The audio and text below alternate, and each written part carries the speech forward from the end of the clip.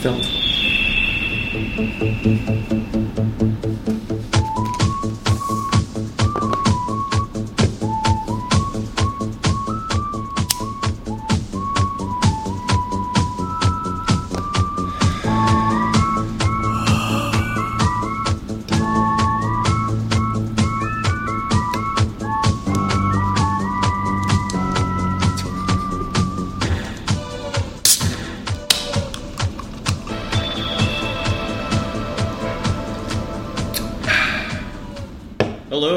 Hello, and welcome to the McYap & Fries Movie Podcast. I'm Gavin. I'm Ian.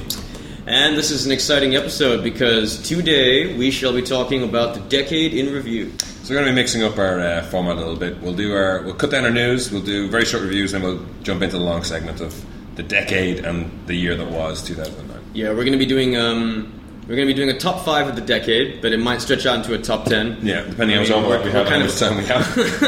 I mean, when you think about it, 10 years worth of movies, there's a lot of amazing movies out there, and a lot of movies. Unfortunately, it's fucking hard. It's fucking hard, dude. It's fucking hard. You know, how could you pick 5 movies out of a decade? This is like the whole reason why we do this podcast. Someone originally asked us what's our favorite movie, and this is the result. Well, here it is. Here it is today, people, or whichever day you happen to listen to this. It's going to be today for them. Probably. Whatever today is for you, we hope you enjoy. Whatever your today may be. Yeah. We share a today for all eternity. And before we get started, we should say as well, if you disagree with our top 10, think of something we left out, something we should have definitely left out, and then you can email us on podcast@myapandfries.com. Podcast@myapandfries.com. You go first next week. The second ringer. Okay, but let's just launch right into the news. Although we mainly talk about movies. I mean, every once in a while we'll bring up the odd TV show or something, but it's usually connected to a film. But this is just too big to ignore. It's the whole Tonight Show debacle. Which, if you don't watch American TV at all, you won't really know what's going on. But it does have an impact on all the TV we get over here. Anyway. Well, I mean, basically the whole thing started with... okay, for those of you who are unaware of the problem... there's a battle right now. Well, the battle's over now between Jay Leno and Conan O'Brien. Jay Leno used to host the Tonight Show, and Conan O'Brien is the current host. When Jay Leno was hosting the Tonight Show, Conan was hosting Was the Late Show or the Late Show? The Late Show. The Late Show. The Late Show. With Conan O'Brien. Yeah. And basically, what happened was that 5 years ago, it was decided that. NBC offered Conan a contract that he would take... 5 years ago, offered a contract he would take over the Tonight Show from Leno in July 2009, and the Tonight Show's a big thing. This was partly mainly so they could hold on to Conan O'Brien because he was getting a lot of really lucrative offers. I mean, a lot of heat on him. Yeah. And there still is. Yeah. But so that was decided that was what the deal. And then they tried this experiment with Jay Leno. I think even we saw in the news there that they call it as such. They decided to put on a talk show at 10 p.m., which is weird in America that they do this. It's like talk shows are fucking at the middle of the night. But it's like it's 3 talk shows in a row. You know, it's like you got Leno, then you got O'Brien, and then you got Jimmy Fallon. In Europe, at least, the talk show starts at 10. That's the standard. It's like people go to bed early. It's fucking cold. But in the States, it's usually pretty different. Like when Leno was on the Tonight Show, he got a lot of really good lead-in programs. I mean, I think he had Grey's Anatomy on before him. I mean, and this is the thing for the ratings is that, like, no matter how good your audience is, you got to have, they always complain about what's leading into them. So Leno tried this for a while; it's failed miserably. But that does make an impact. I mean, like when you have all of these good shows on one station, you tend to stay on that one station. Yeah. But unfortunately, he was supposed to be part of the lead-in kind of thing. Yeah. So he wasn't getting it, and that didn't quite work. And then God knows, I mean, like what's going on behind the scenes, but Leno sort of, I guess, he wanted the Tonight Show back. Yeah.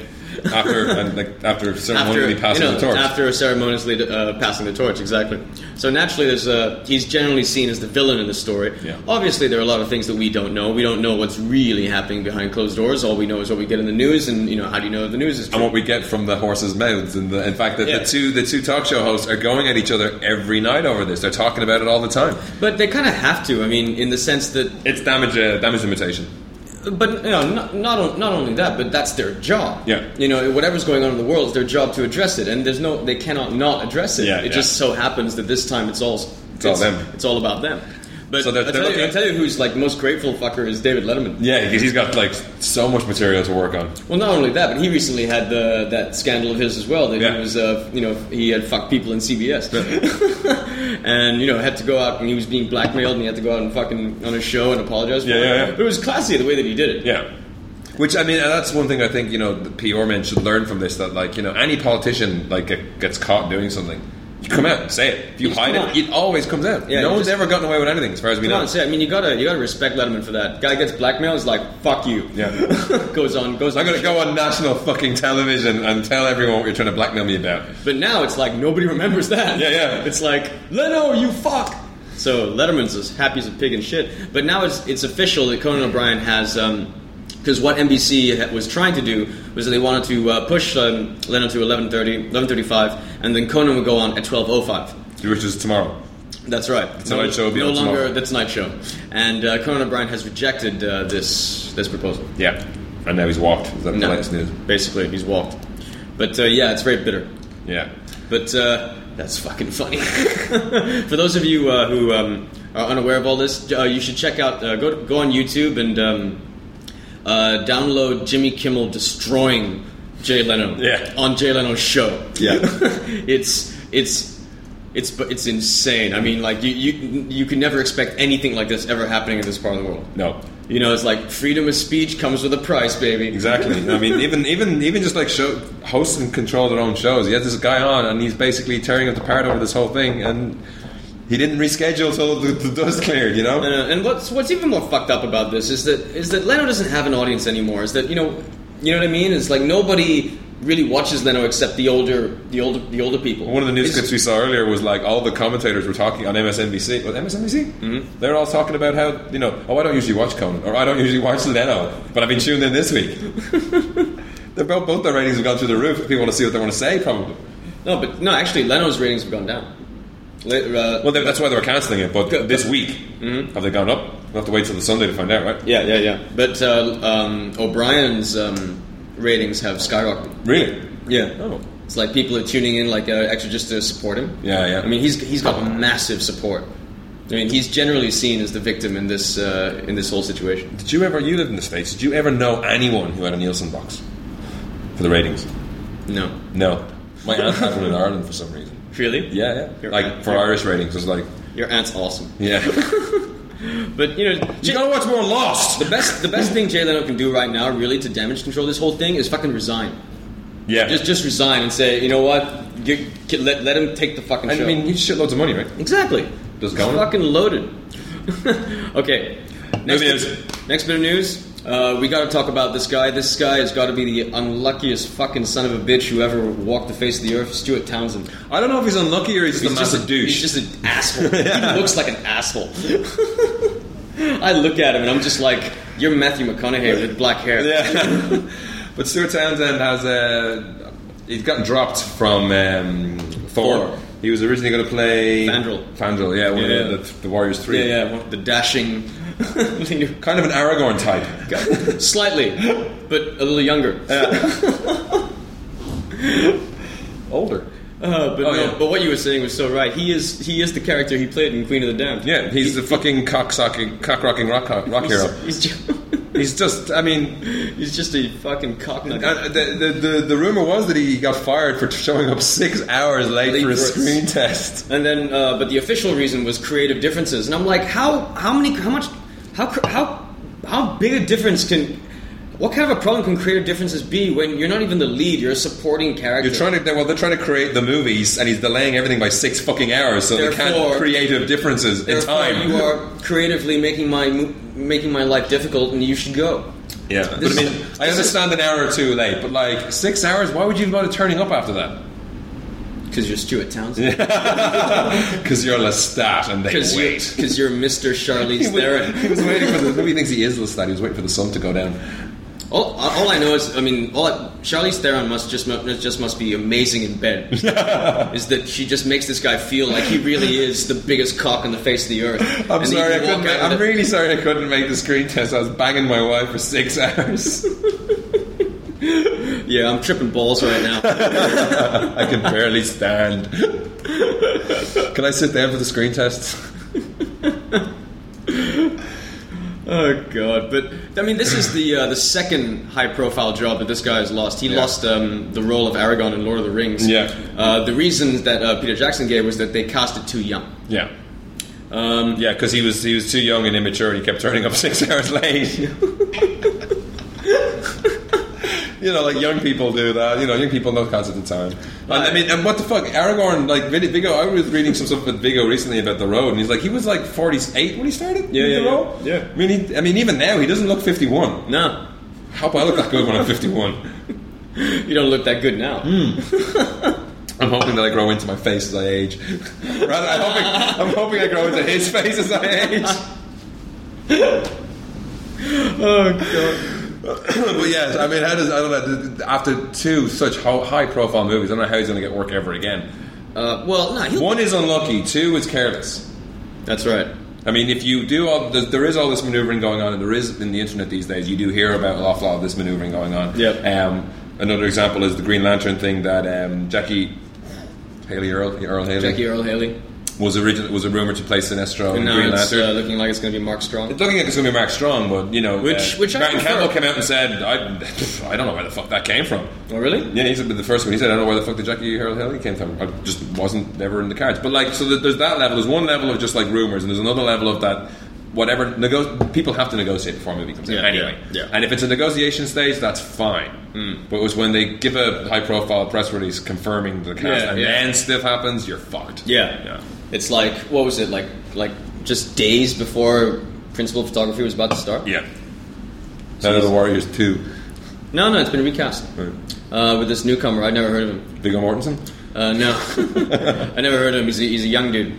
Joshua Cross, I think his name is.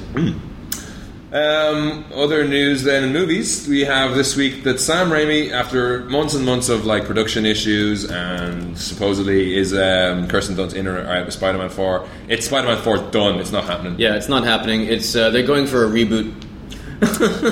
And Sam Raimi's off it. Tobey Maguire's off it. Kirsten Dunst, you're off it. You were kind of off it anyway. Your biggest supporters are gone. You're fucking gone. Yeah. But I don't. There's no word on casting yet. I mean, the main reason behind it was that Sam Raimi just didn't feel that he could get his movie ready in time for when the studio wanted to release it. Yeah, they wanted like 2012, right? Yeah, something ridiculous like that.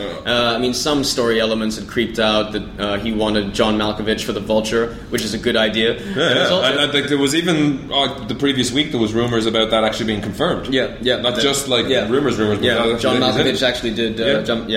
But one of his ideas that kind of like put the fear of God into me is that he also wanted to cast Anne Hathaway as Black Cat. No, not the Black Cat. As like the Vultress. Oh, I heard bits and pieces. And I was like, no, fuck right off. He wouldn't do that. How do you know? Because he's a Silver Age guy. You never know, dude.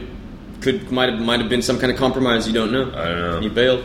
But anyway, they're going for a reboot now, and one of the they had a wish list of directors. I believe the list was James Cameron, David Fincher, Wes Anderson, and Mark Webber. Yeah, who did 500 Days of Summer, right? Yeah. Mark Webb. Mark Webb, yeah. Mark Webber's the actor, so. Yeah. Mark Webb. I'm ironic if Webber. Oh, yeah. Michael Webb does the Spider-Man movie. Yeah. Although there is a theory going about that, guess which one is going to get the job is going to be Mark Webb, because he's the one who's going to put out the least amount of trouble. He's like, shit, you give me Spider-Man? You give me Spider-Man? Fucking A. 500 Days of Peter Parker. And it does feel like such a studio executive decision, doesn't it? Yeah, this guy, he understands the kids. This guy, he understands the kids. He understands how to make the romance work, which means, and also because it's a reboot. So they're talking about rebooting it back to high school. Yeah, they're going to go the whole Ultimate Spider-Man route. Yeah, which is just, this has been going on for a long time, about why the fuck can't Peter Parker grow up? Even he originally started... he was only in secondary school. I just don't want to see another...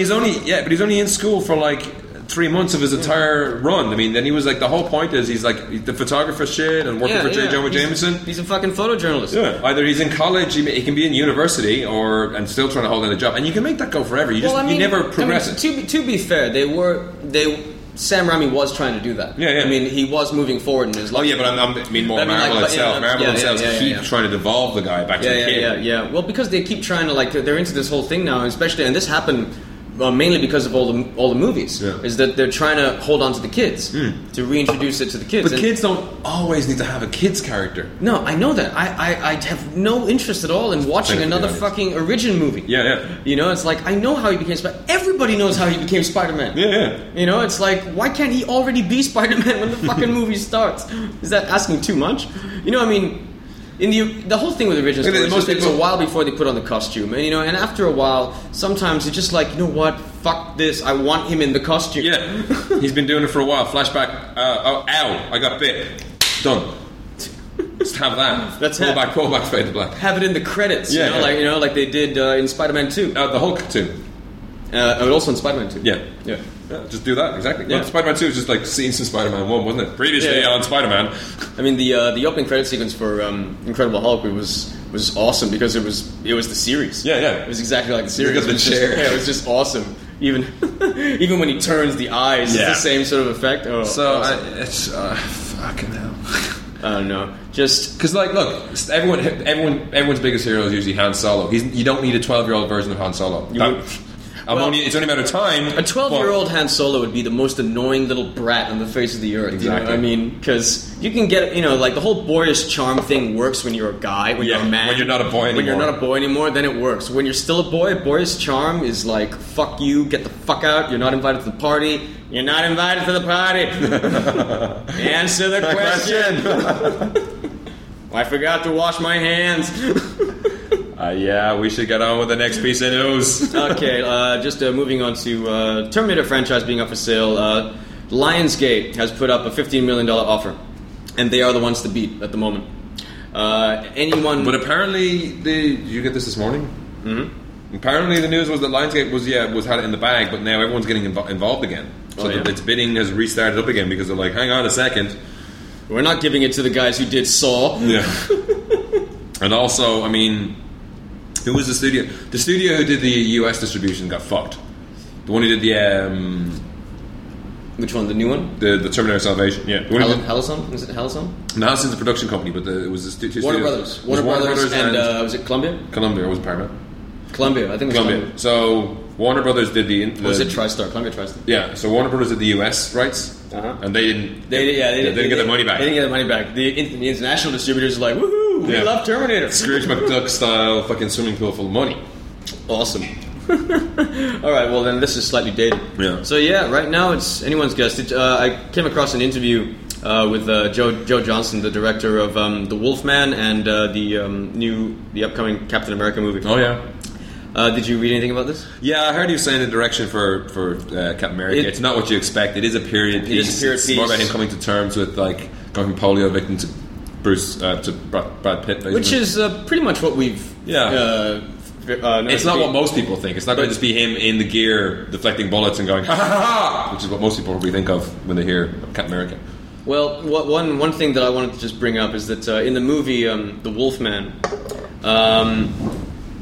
it turns out that some of the howls, the wolf howls in the Wolfman, will be from Gene Simmons and David Lee Roth. Now, listen to this. It's like, the question is it true that Gene Simmons does his howl? Yeah. It's like, well, when we were designing his howl, we were going off in a lot of different directions. We tried a lot of things to see what would work and be interesting. We listened to every wolf howl ever done on every film. We listened to all of them. You can actually listen to any wolves, no? And you'd be surprised how unconvincing most of them are. Some were just wolves, but some were men going, ooh, like a choo-choo train.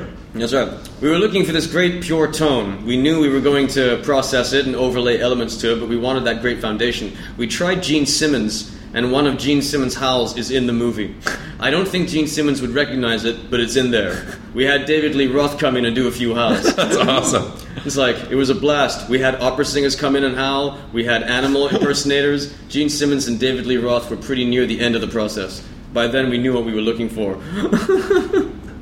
That's awesome. I know. So it's like, and like the next guy, the guy interviewing says, "My mental image of your howl auditions is amazing." I just thought that was pretty cool. Just kind of finish off my news anyway. We mentioned Green Lantern earlier. The other bit of casting news that came out this week is Blake Lively from Gossip Girl has been cast as Carol Ferris. We covered that last week. Pretty young cast. Yep, pretty young. And then Peter Sarsgaard as Hammond. Hector Hammond. Hector Hammond, a big guy with a big brain who fights the That's right. Green Lantern. Who I've never seen any Green Lantern specific stuff apart from First Flight. It's only like the DC stuff and flashing back to his, the what's it called, the Justice League Unlimited or the DC, the New Frontier. Yep. And Sinestro's always the bad guy. Yeah, Sinestro is always the bad guy. So for them not to go that way is quite interesting this way. They'll build it up, obviously they're planning a trilogy and Sinestro will be like 2 or 3, The Rise of Sinestro. Yeah, probably. I mean, Sinestro is going to be in the Green Lantern movie, but it looks like Hector Hammond's going to be the main villain. Yeah. It will be, although from what I understand they are changing it slightly from the comic. Oh really? Yeah, I mean in the movie he's a pathologist. It's like he's the son of a senator. But what? Yeah. He's the son of a senator who sees him as a disappointment and like something like He's that. He's not a hotshot test pilot? Nope. That's weird. He's the man without fear, kind of. Mm-hmm. That's really weird. They also confirmed that they're going to have big alien Lantern Corps Kilowog, Abin Sur, and Tomar Ray, or Pigface, Redman, and Fishhead. Awesome. Which, Kilowog has just come on and on. Everything that they do of him now, he's like the backup character that just comes in, is awesome, and then leaves. Yeah. So no, I mean, if I've said it many times. If they get this movie right, it'll be amazing. I want to see this. I just wonder how they're going to pull off. Like, they must have some scene with loads of Green Lanterns, and some of the Green Lanterns are bizarre. Yeah, looking. I mean, it's a fucking acid trip. Yeah, you know, I mean, if some of the the Green Lantern Corps visually, it's like pretty lame. It's lame if you think about it, but like if you imagine this shit in a movie, there's one guy's like a giant egg. There's a walrus. There's a raccoon. There's a planet. There's an entire planet, and an intelligent planet is a Green Lantern. I know it's it's awesome. It's high concept sci-fi. Okay, let's move on to reviews. So before we get on to the top 10s, what have you got to review this week? I'm reviewing the direct-to-DVD sequel to Universal Soldier Regeneration. Nice. What are you reviewing? I shall be reviewing the Imaginarium of Dr Parnassus, Terry Gilling's latest. Okay, I'll go ahead first. Really, these will be pretty quick so we can get onto the meat and potatoes. But believe me, this movie is going to be this movie review is going to be the fastest movie review I've ever done. This movie is horrible. Oh, cool. So the Imaginarium... No. But let me finish. It's horrible. It's bad. But it's bad in the best possible way. This is exactly how I like my bad action movies to be. Really? It's just the action sequences, dude, are actually pretty fucking well shot. Yeah. Peter Hyams is the cinematographer. Oh, really? Yeah. Fuck. Peter Hyams is the cinematographer. I guess John Hyams is the director. I guess it's his son or something. Oh. But the way it's shot, the action sequences and everything, it's pretty hardcore. I mean, there's some hardcore action in here, and when the action hits hard, it really hits hard. The story is unbelievably simple. It's unbelievably simple. More simple than Avatar? It's yeah. more simple than Avatar in the sense that I can't tell you what the story is. Yeah. I know it involves because it involves big men hitting each other, but that's about it. Right? It is so like intellectually it's sort of dead that I just my brain just switches off and I just react to explosions and bullets, and lights and movement. Yeah, and like when people start moving really fast, and then my brain kicks in on some weird visceral level, and I just start watching the action. As soon as people start talking again, I just naturally switch off. But the cool thing about the acting is that everything's done sort of like, because they're all fucking emotionless. Yeah. It's all bad acting. That you can't really say anyone's putting in a bad performance because all the Universal Soldiers are dead inside. You know, you got it's this new prototype Universal Soldier played by Andrei the Pitbull Arlovsky. Is he a wrestler? Why does he get the Pitbull thing? He's an Ultimate Fighter, I think. UFC. I think. But let me tell you, this guy deserves to have the name Pitbull. He actually looks like a fucking pitbull. His face, when you know that he's called a pitbull, you see a pitbull in his face. Fuck. He just looks like a fucking crazy motherfucker. and again, he shows no emotion. There's no need for him to act in any way. He just needs to be able to speak in a monotone, and which he does fine. You know, it's like are you hot? Yes. That's it. Like, would you like me to cool you down? Yes. It's just like that. Van Damme, when he comes in, Van Damme returns. I mean, the huge selling point about this movie is that Van Damme and Dolph Lundgren return together, and Dolph Lundgren steals this fucking movie. Yeah. As far as I'm concerned, he steals this movie. This is the best bad acting I've ever seen in my life. He's amazing. If you want to see Dolph Lundgren cry in a movie but not really cry, this is the movie to see. Okay, cry but not really cry. Oh well, I mean, you got to watch it to sort of see that. Is that he's clued in. He's not necessarily as robotic as they think he is. Well, that was the thing in the first one, wasn't it? Yeah, he's still like he's not as robotic, but he's a psychopath still. Yeah, he's still a fucking psycho. Yeah. He's still a fucking psycho, and he obviously is having fun. Yeah, he's obviously having a great time. I mean, like same thing with that distributor trailer for The Expendables. Yeah. Even in that movie, you can see he's having a laugh. He's having a ball. So that's the main reason to see this movie is that these three guys are good fun to watch. Yeah. And Van Damme is, in my opinion, should still do movies where he speaks French. Is he that bad? He's not that bad. It's just it's a language barrier, dude. It's like when you watch JCVD, he's so comfortable in that he has all of the he can sort of like take all these other resources. He can connect with emotion and stuff a lot better. Whereas this is just stumbling over the lines. He's not stumbling over the lines. He's probably using up so much mental power to get the lines out right. Yeah, because it's not his language. And after watching the rest of his acting stumbles over him getting his lines. Yeah, after watching JCVD, I'll say, yeah, dude, the guy can act. The guy can act. If you give him the right vehicle, he can fucking pull it off. Yeah. But, I think he needs to be a bit more comfortable and speak in his mother tongue. He needs to set up with the guy who does but this is The City of Lost Children and all those other movies. But Universal Soldier Regeneration is what I would call the perfect example of when you're in college and the whole term six-pack movie. Yeah. A six-pack beer movie. This fits that category beautifully. This is what we used to have is the hungover on the couch movie. Yeah. Let's go out and rent like some shitty movies night and recover from last night. Yeah, it used to be in the mornings. But I mean, I didn't see 2. I saw 1 when it came out, and the one thing fucking love 1, man.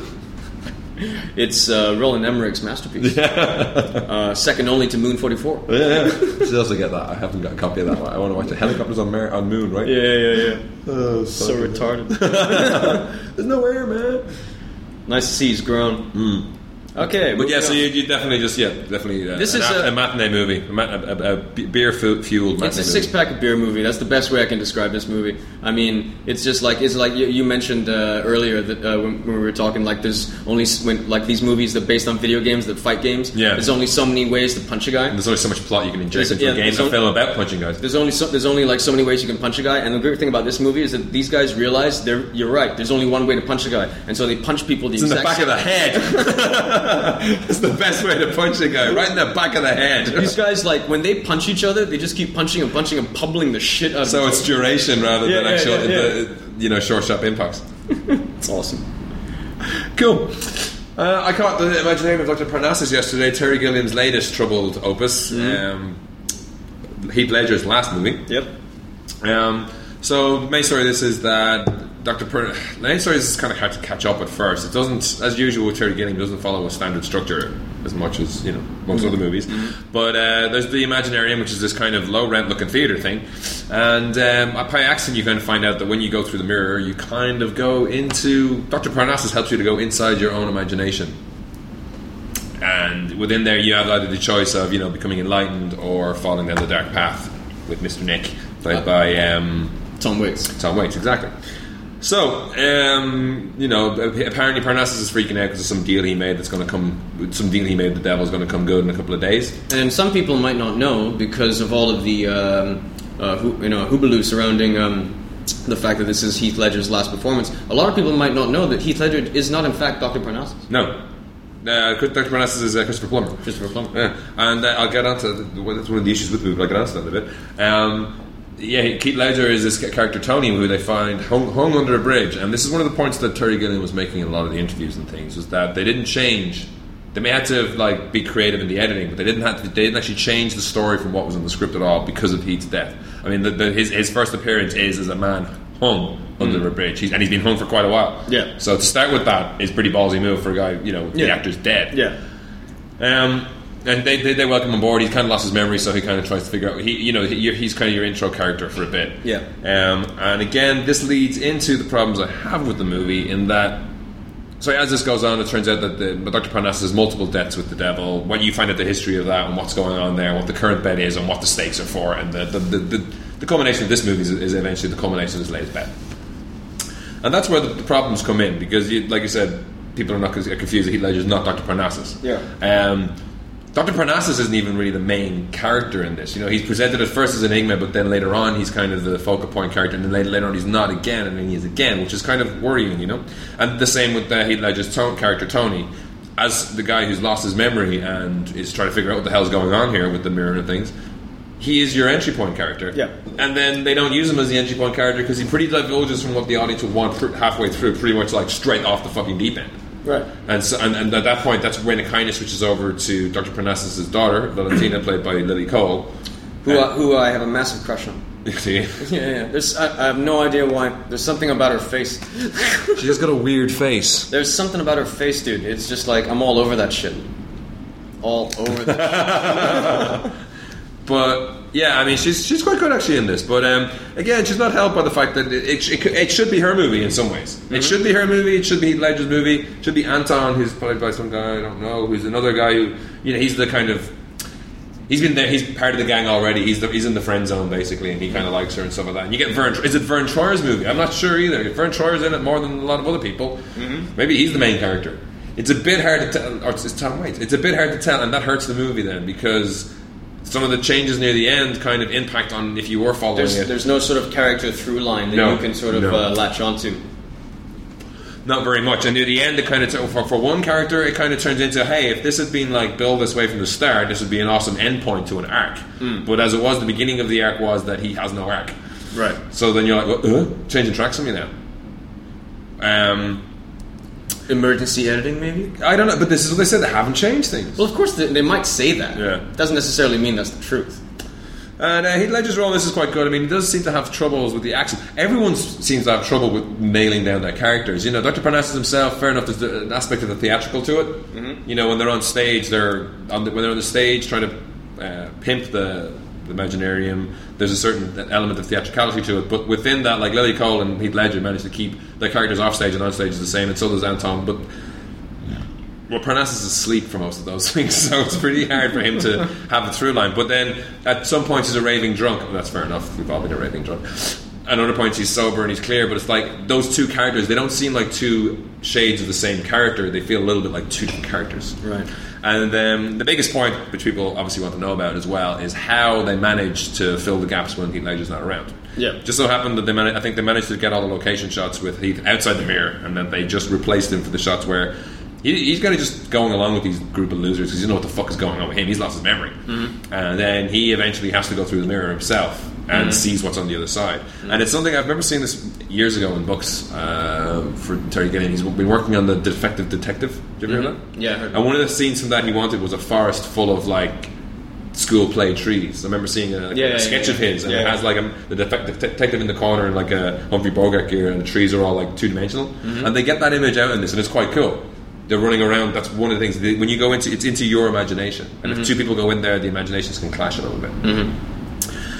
So when he goes through, and they set this up anyway in the first part, because the guy falls in mud, and when he gets up, his face is changed because it's how he sees himself, right? How he might see himself. And again, some of the times Heath Ledger goes into the mirror, he's with someone else, and it's how they would like to see him, or they would like. They're looking for something. Some part of their imagination is projected upon him, and so that's the reason why he changes into Johnny Depp.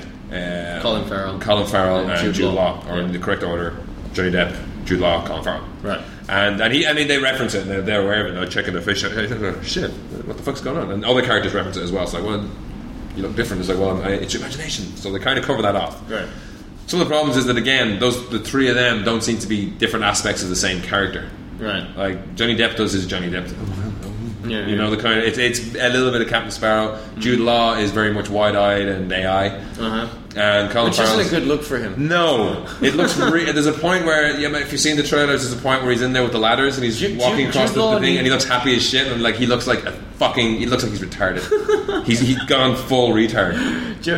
And you never go. You never go full retard. He's simple fucking Jude. Jude Law is best when he's playing it cool. As soon as he starts going, his sense of wonder. He needs some sense of wonder classes.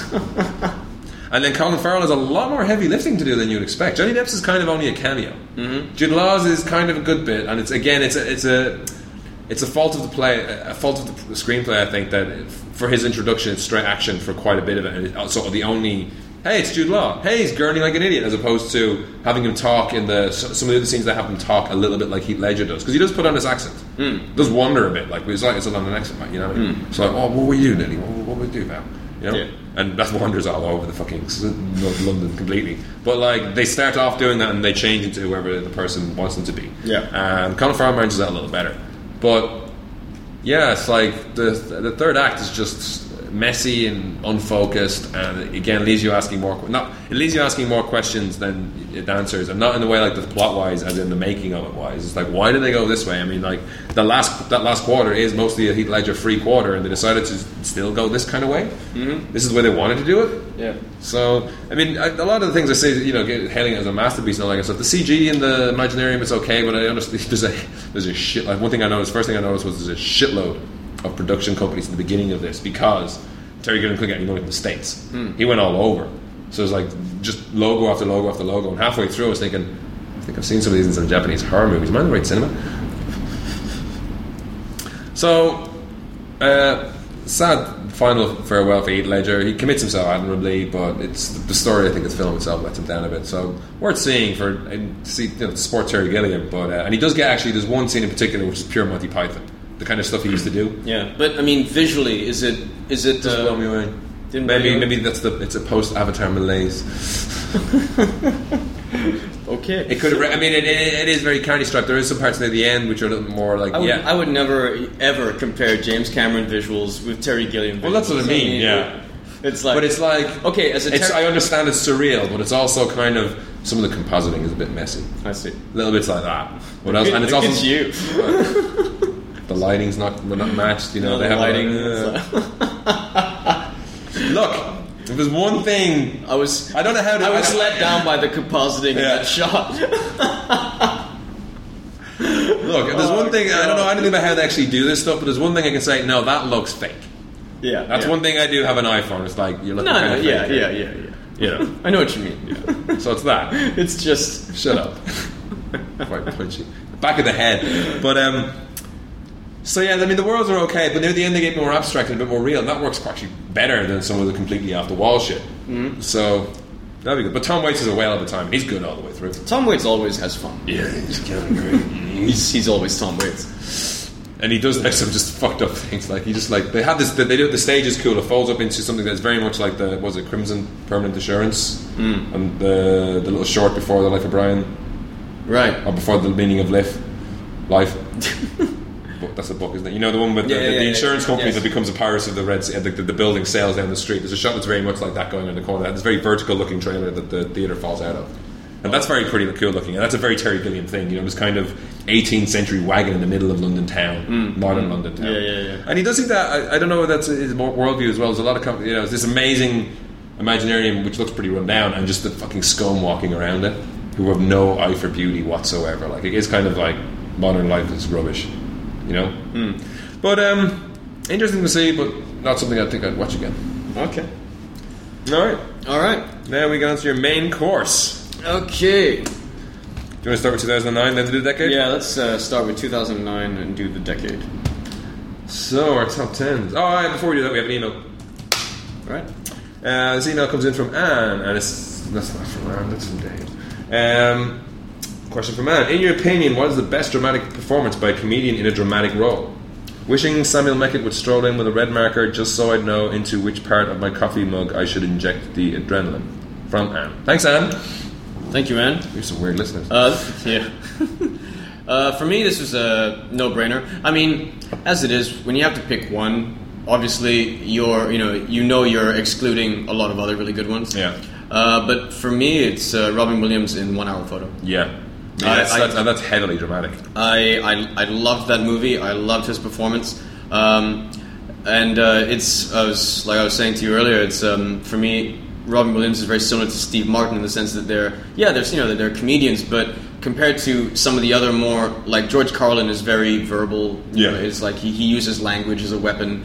Like Chris Rock, it's all, it's all, motherfucker. It's dialogue based. They're very verbal. Yeah. And that can fit into dramatic roles or to movies pretty easily. And Robin Williams and Steve Martin are those types of comedians as well, but they have a physical aspect. Yeah, wacky. Yeah, to their act that also makes them seem, to me, I've always sort of seen them as clowns. Yeah. And so it's just, it's harder for them to be shoehorned into roles as such. Yeah, but also there's an element of loneliness that I always sort of associate with clowns for some strange reason, and that they're really fucking scary. No one wants to be friends with them. Yeah, because everyone's seen it. Yeah, or read it. Seriously, one of your friends says, "I decided to become a clown." Like, get the fuck away from me. Don't come. Get the fuck out. Leave now. You fucking pedophile. Yeah, what the fuck is with you, man? What's wrong with you? You like to hang around little kids? You sick fuck. There's something severely wrong with the whole concept of clowns. I mean, it's just like, hey, I'm going to put all this scary fucking makeup and go and entertain kids. Like, not on my watch, you're not. Get the fuck out of my house. Look at this funny looking shape I've made with this balloon. I've made my ball and dome. But that whole element of loneliness really played into his performance in 1 Hour Photo a lot, and I just found it to be a very heartbreaking performance. I really felt for him. Yeah. And that was the triumph of his acting in that, because he's a creepy fuck, and in the hands of other directors, the story could be a slasher flick. It didn't come across as a sick, twisted stalker picture. Yeah. Although you knew that was what you were watching. Yeah. You knew he was sick and twisted. But you also sort of understood. He made you sort of understand how he might become that way. Yeah. And that's a rare thing for any actor. Of the highest caliber. Did Jim Carrey count as a comedian? Well, a very close second would be Jim Carrey in Eternal Sunshine. Yeah. And it was. I did think about that for a little while. Because that's where I was going. It's because that is also a milestone performance. Yeah. And Jim Carrey, he did start off as a stand-up. As the white guy on Living Color. In Living Color. But prior to that, he did do stand-up. He never hit it big with it. But he did. Cool. And there's been a lot as well. You look at, what was the guy we saw with the Kevin Pollak? He gets a lot of he's one of those guys. He gets a lot of dramatic background roles. Yeah. And Kevin Pollak is one of those stand-up comedians that I don't see him as a stand-up comedian. I see him as an actor. I see him as, what was he? He's in one of the movies wearing a baseball cap. As Usual Suspects. Usual Suspects. Yeah, that's it. Exactly. He was fucking. Was it? Damn it. What was his character's name? I can't remember either. All I can remember is not verbal. The other guy is McManus. Fuck. What was Benicio del Toro's name? I can't remember. Fuck. Yeah. Give the fucking keys, fucking cocksucker. In English, please. What's that? In English. Give the fucking keys, fucking cocksucker. What the fuck?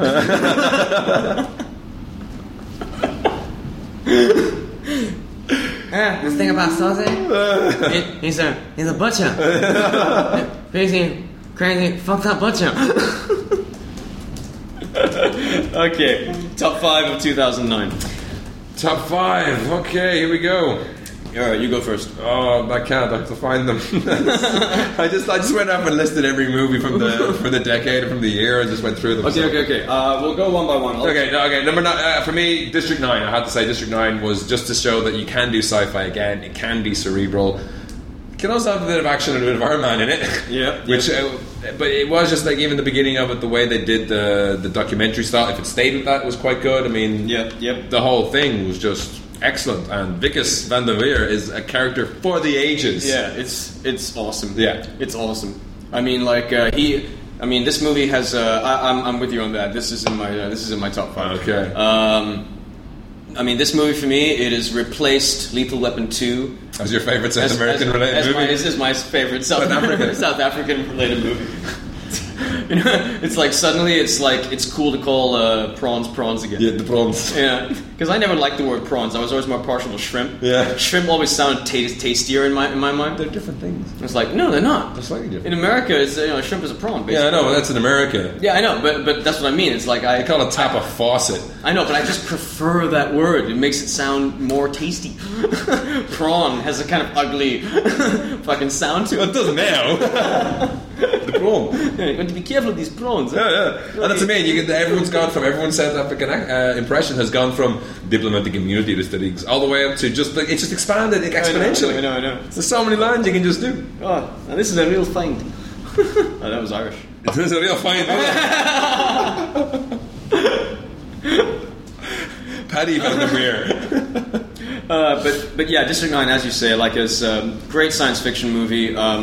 It looked so much more expensive than it actually was. Yeah, which was amazing compared to like all this stuff they have over Avatar, and they say like, look what we can do. Yeah, and also, I mean, I just felt that it had the balls to go forward with its convictions. I mean, in regards to the ending, it doesn't. It doesn't pull any punches. It doesn't pull any punches. It gives you the ending that... And yet it manages to get a big kick-ass mecha fight in, as well as not pulling any punches. But it's that rare thing where a character actually gets an ending that it deserves. Yeah. It's a very beautiful ending in some... It's a beautiful movie. In some sick, twisted way, it is quite a very... it's a very poetic ending. Yeah. Actually, it's a very poetic ending.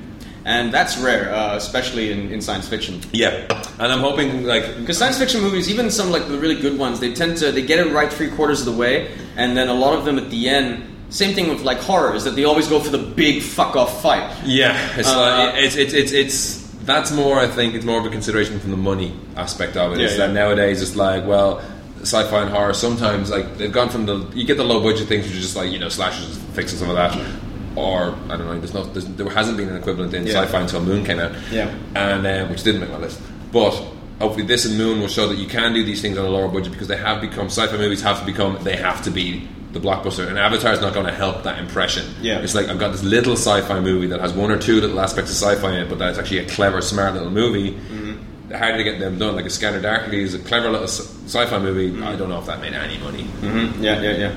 So hopefully, this show that you can make a movie for... Scanner Darkly, I mean, it never got a wide release anyway. Yeah. But it made, I think it made about 15 million in the US. Okay. Because again, District 9 made for 30 million and made shitloads of money. That's great. I hope to see more. Yeah. That level of sci-fi movies. I'm very excited to see what Neil Blomkamp does next. Yes. I mean, you would never guess it's a first movie. Yeah. I mean, it's handled with such aplomb, such surety. I mean, it's amazing debut. Moving on to yours. Great movie.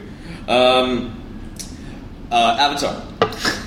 I don't have Avatar. I have it in here, but it's like, man. No, I mean, like for me, I mean, it's on this list. I mean, like as I said in the review, I have issues with the story. Mm-hmm. There are things that don't add up for me, and there are some. It's got more than its fair share of cheesy moments. Yeah. But I just It's one of those experiences. It's one of those.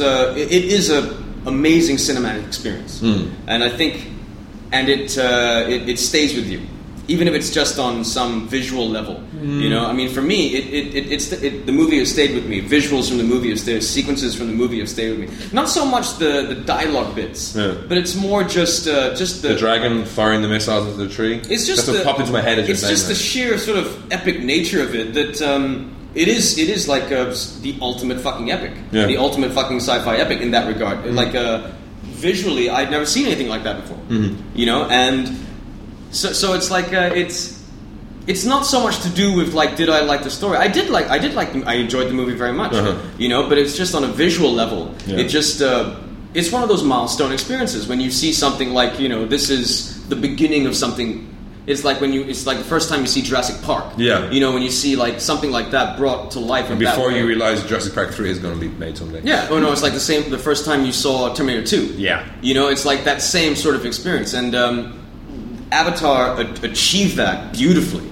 I mean, with that opening fucking sequence with the 3D, I mean, it was amazing. That made me that made me want to see so much more of this kind of stuff. Yeah. You know, so it's I have very specific reasons for having it there, actually. It's because to me it is a huge cinematic achievement. It is a huge cinematic event.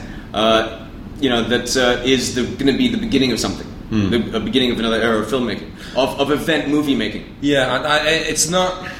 Where is it? It is in my list, but I was going to move it out. Because it wasn't... A lot of other movies were like, I'd rather watch again. I'd rather, I could make time for it again, or I look forward to looking at the DVD. I can watch District 9 over and over again, I think. I've watched it on the plane. I have no problem with doing that.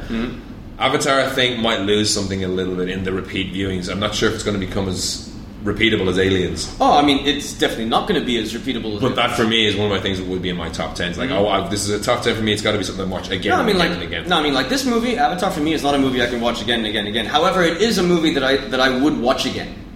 You know? You know what I mean? Yeah. And And really, I mean, when you talk about movies that you can watch over and over and over again, the list is not quite as long as you like to think it is. Well, I think I might have a lower tolerance. You might have a higher tolerance for bullshit than I do, because I end up... Some of the movies I've watched repeatedly, you don't want to know. But I mean, 17 times watching Ghostbusters 2. Really, why was I that bored as a youth? I don't know, but for me, it's like as far as 2009 is concerned, it just the thought of excluding Avatar from this list just doesn't make sense. Well, because to me, it's just too much of a cinematic milestone. Yeah, well, I have 15 movies in my top 10, so it's not quite. It's a bit fluid. If I was going to kick it out, though, I would kick it out for Crank 2. Did you hear that, Sheeran? Yeah, if there was one Ian McNally would... Avatar, was a $500 million...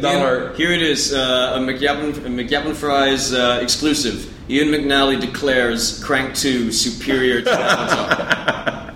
Again, it's the fact of what they are. I mean, Avatar has been pushed. James Cameron just fucking stopped listening right there. You know, he's maybe James is a clever, smart guy. He might take this on board. He might say, I need to do more movies with Jason Statham. Yeah, I wanted to. and for the catering budget of Avatar, dude, James, if you're listening, Jimbo, bring the staff into Avatar 2. Yeah, he's fucking Stephen Lang's replacement. Yeah, he's the company's replacement. No. Let the staff play the Giovanni Ribisi role. No, I want to see him gut and kill and gut some Pandora life form and go chicken and broccoli. But Crank 2, for what it was ludicrous fun. It was ludicrous fun. That does not translate to top 5 movies of the year. We're going top 10, I think, at this point, alright? Yeah, okay. You go. I mean, I really, again, just on so many levels, this worked for me. It was dumbass as hell. It was funny as hell. It took smarts to be that dumb. Action was great. A lot of just, kick-ass soundtrack. And just a lot of shots of Jason Statham looking intensely angry. Crank 2. I did that, that did cross my mind, but I was like, it's almost like a different genre. It's not even a movie, it's a cartoon. It's like Looney Tunes. Exactly, it's a fucking Looney Tunes cartoon. I like Looney Tunes. I love Looney Tunes.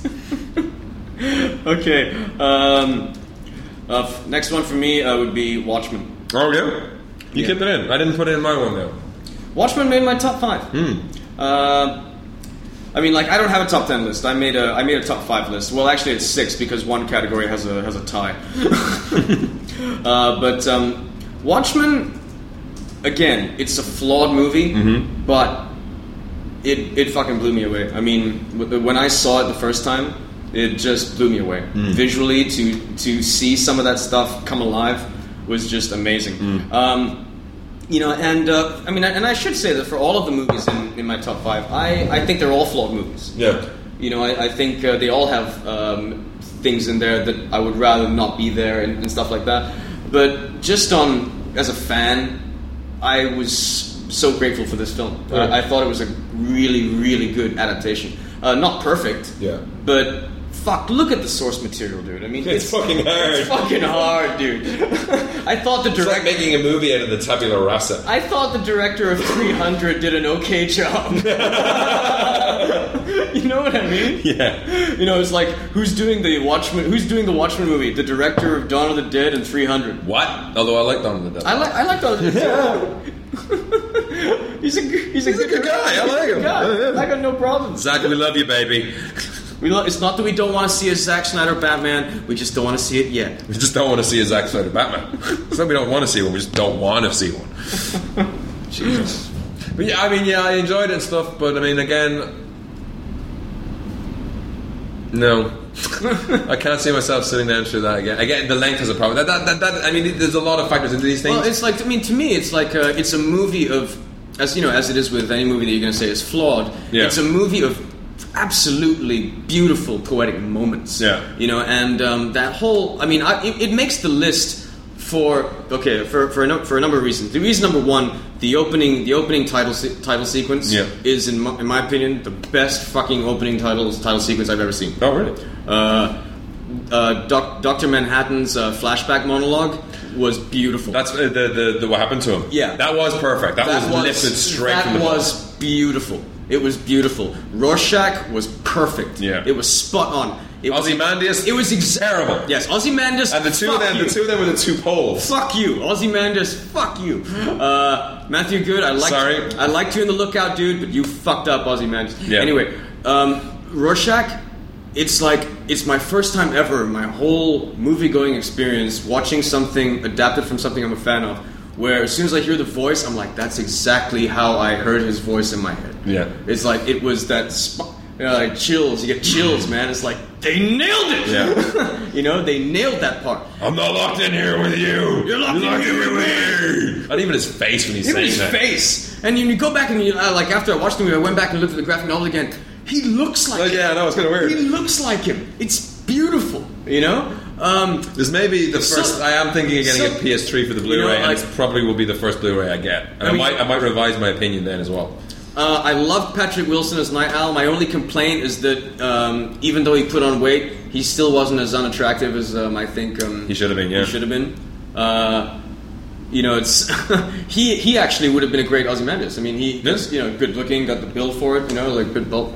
But aside from that, I enjoyed Patrick Wilson's interpretation of that character, and I kind of liked, and I loved the flashbacks. I loved fucking. On one hand, I love Jeffrey Dean Morgan as the comedian. In other ways, it's kind of like, you know, almost too likable. You know, well, he shoots a pregnant girl at point blank range. I know. This is the thing. But that's what I mean. He's so fucking charming. Yeah, he's so charming. That's why. I know. It's like I wonder if that's America. It's charming, but it'll shoot you in the uterus. But yeah, I mean, just like for me, it was when it got to the point where I was like, I think Nadia said it. It's like, you know, she didn't feel he was that bad of a bad guy, and that's because of him. Yeah, that's because of him. And that's a strength of the movie. Mm-hmm. And of his acting. Absolutely. I mean, like I don't understand. I mean, and Carly Gugino as Silk Spectre #1, I had no complaints. Silk Spectre, I liked her. Yes, all right. I mean, like against the other guys, she looked weak. Yeah, but it's for me. People giving out about her. It's hard for me to say that she was weak because Rorschach and comedian, and you know. Yeah. I mean, it's just like how do you play against? You can't play against those characters. It's an underwritten role, kind of. Anyway. Yeah.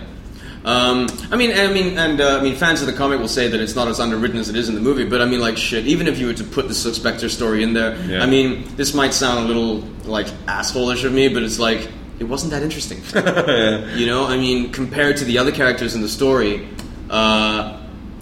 you know, I mean, Watchmen is one of those titles that if you're going to adapt it, it's a given. You're gonna dump shit. Yeah, you're gonna lose stuff. There's no way you can put everything in there. It'd be 12-hour movie. Even the biggest fans of the graphic novel, I think, would not have the patience to sit through a movie if a completely faithful adaptation. Lasts a day. Yeah, it's like it would be a fucking festival. Yeah, you'd have to do like. I mean, I've never even done the 3 Lord of the Rings movies back to back. I just no. You know, it'll be longer than a Springsteen concert. So for my. I left it out, but it was bubbling under. But for me, I left it out in favour of Star Trek. Yeah, Star Trek came close. Yeah, did it make your top 10 though? It didn't make my top 5. I just made a top 5 list. And again, I'm gonna. We agreed on top 5. I know. We agreed on top 5. That's when we had a third man. I'm gonna stick with the top 5. And then the third man's gone missing in Vienna. Dude, the third man probably would have come up with the same shit.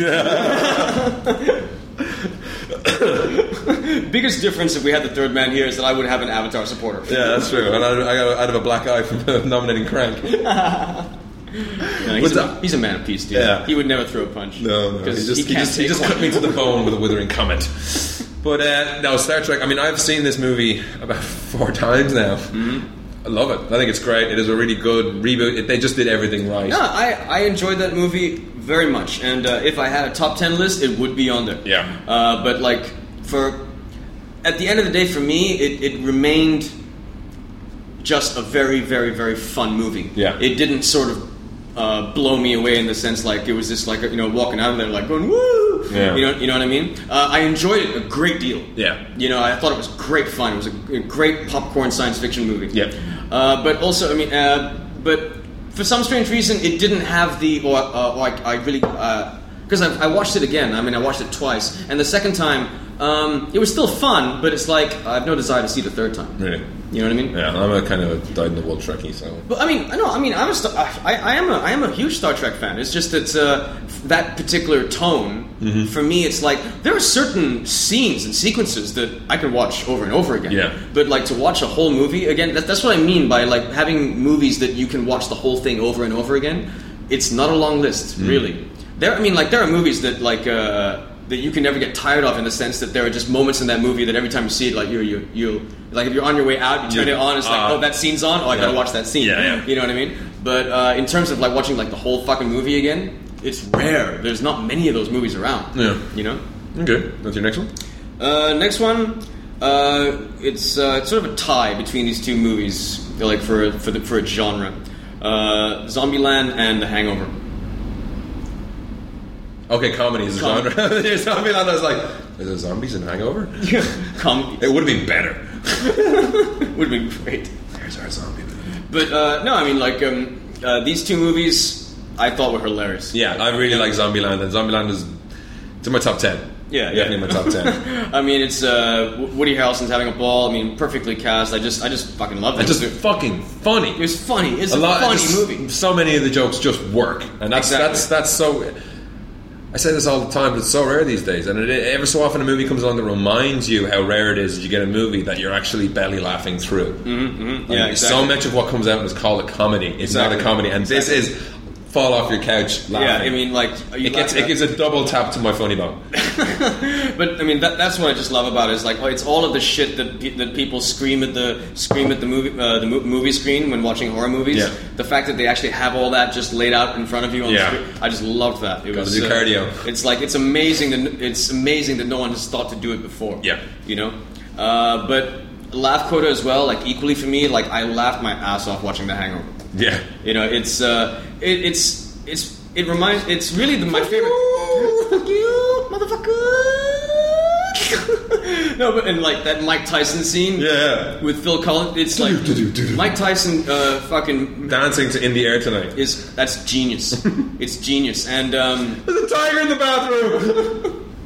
But it's one of those. It's that genre of movie, like the male camaraderie movie.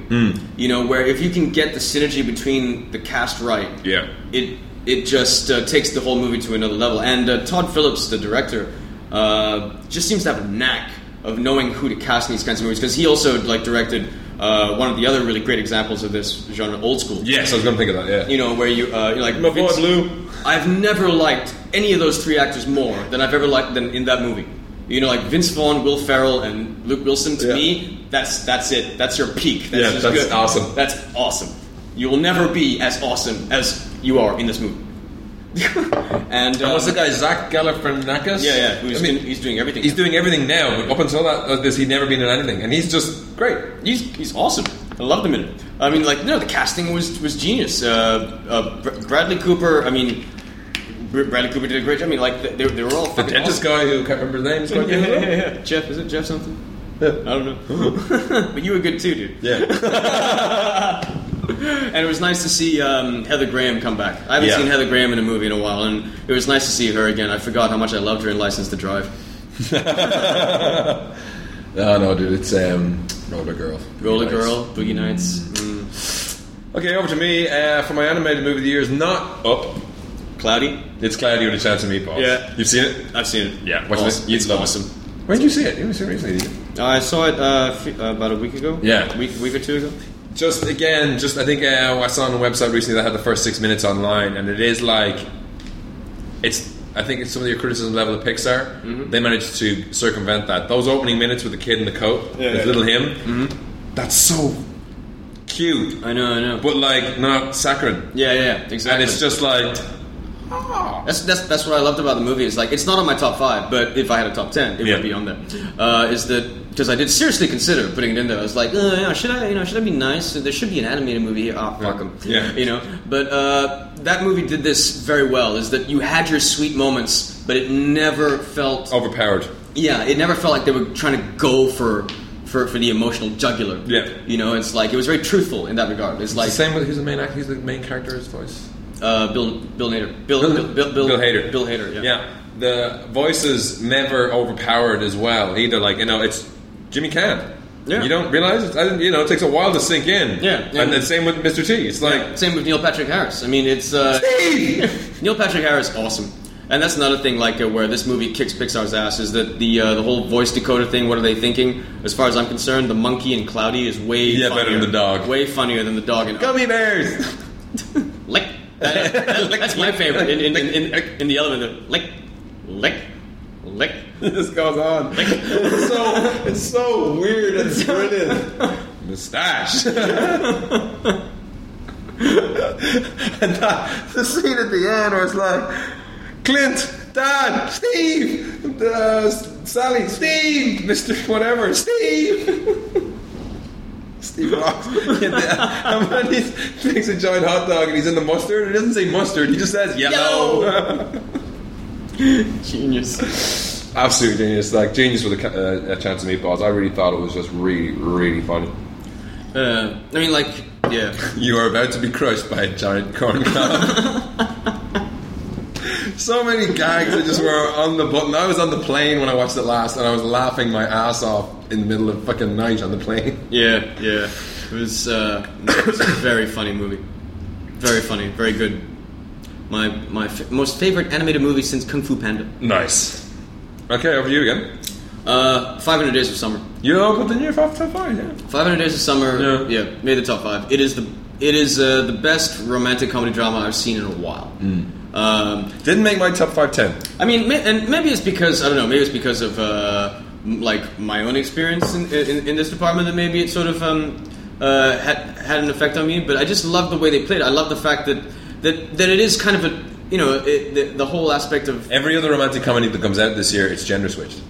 Yeah, like she's the crazy, insane. Yeah, she's the wanting the settle down thing, and he's an asshole or whatever it was. He's in this one, it's kind of the opposite. It's the opposite, and also that's not just the whole thing. But what I liked about it was that I liked the fact that we saw it out of sequence. Yeah, that really appealed to me, and actually made a lot more sense to me. Yeah. In just looking at it from a relationship point of view, there were so many things that really were very truthful to me that I just responded to, and I thought it was very cool. And even the whole sort of musical sequence in there didn't bug me. Yeah. And normally those kinds of things kind of bug me. Oh, that was kind of sweet. Yeah, and and again, so same thing with Cloudy is you managed to put this sweet thing in there and have it make sense in the context of the story without making you feel like you're being it's like if you're not feeling this right now, it means you're fucking dead inside. Yeah, that kind of shit that I always kind of have this adverse reaction to. But with this also a great quitting speech. Yeah, but it was also the ending. I loved the ending. I loved because that's also very true. Yeah, it's a very truthful ending. There's one door closed, another door. Exactly. Without giving away too much. No, there's doors involved. I mean, you should know. I mean, you'll know at the beginning of the movie that this is a relationship that didn't work. Yeah. So it's like, they're not going to end. I mean, one thing maybe why it didn't get into my character. I mean, again, it didn't get to my list maybe because it is the core of the movie is that it's his perspective. Yeah. And we never see ourselves as the psychopaths in the relationship. No, possibly not. And Zoe Deschanel comes off as a fucking psychopath. And and she never came across really as a psychopath. She just came across as someone who is not right for him.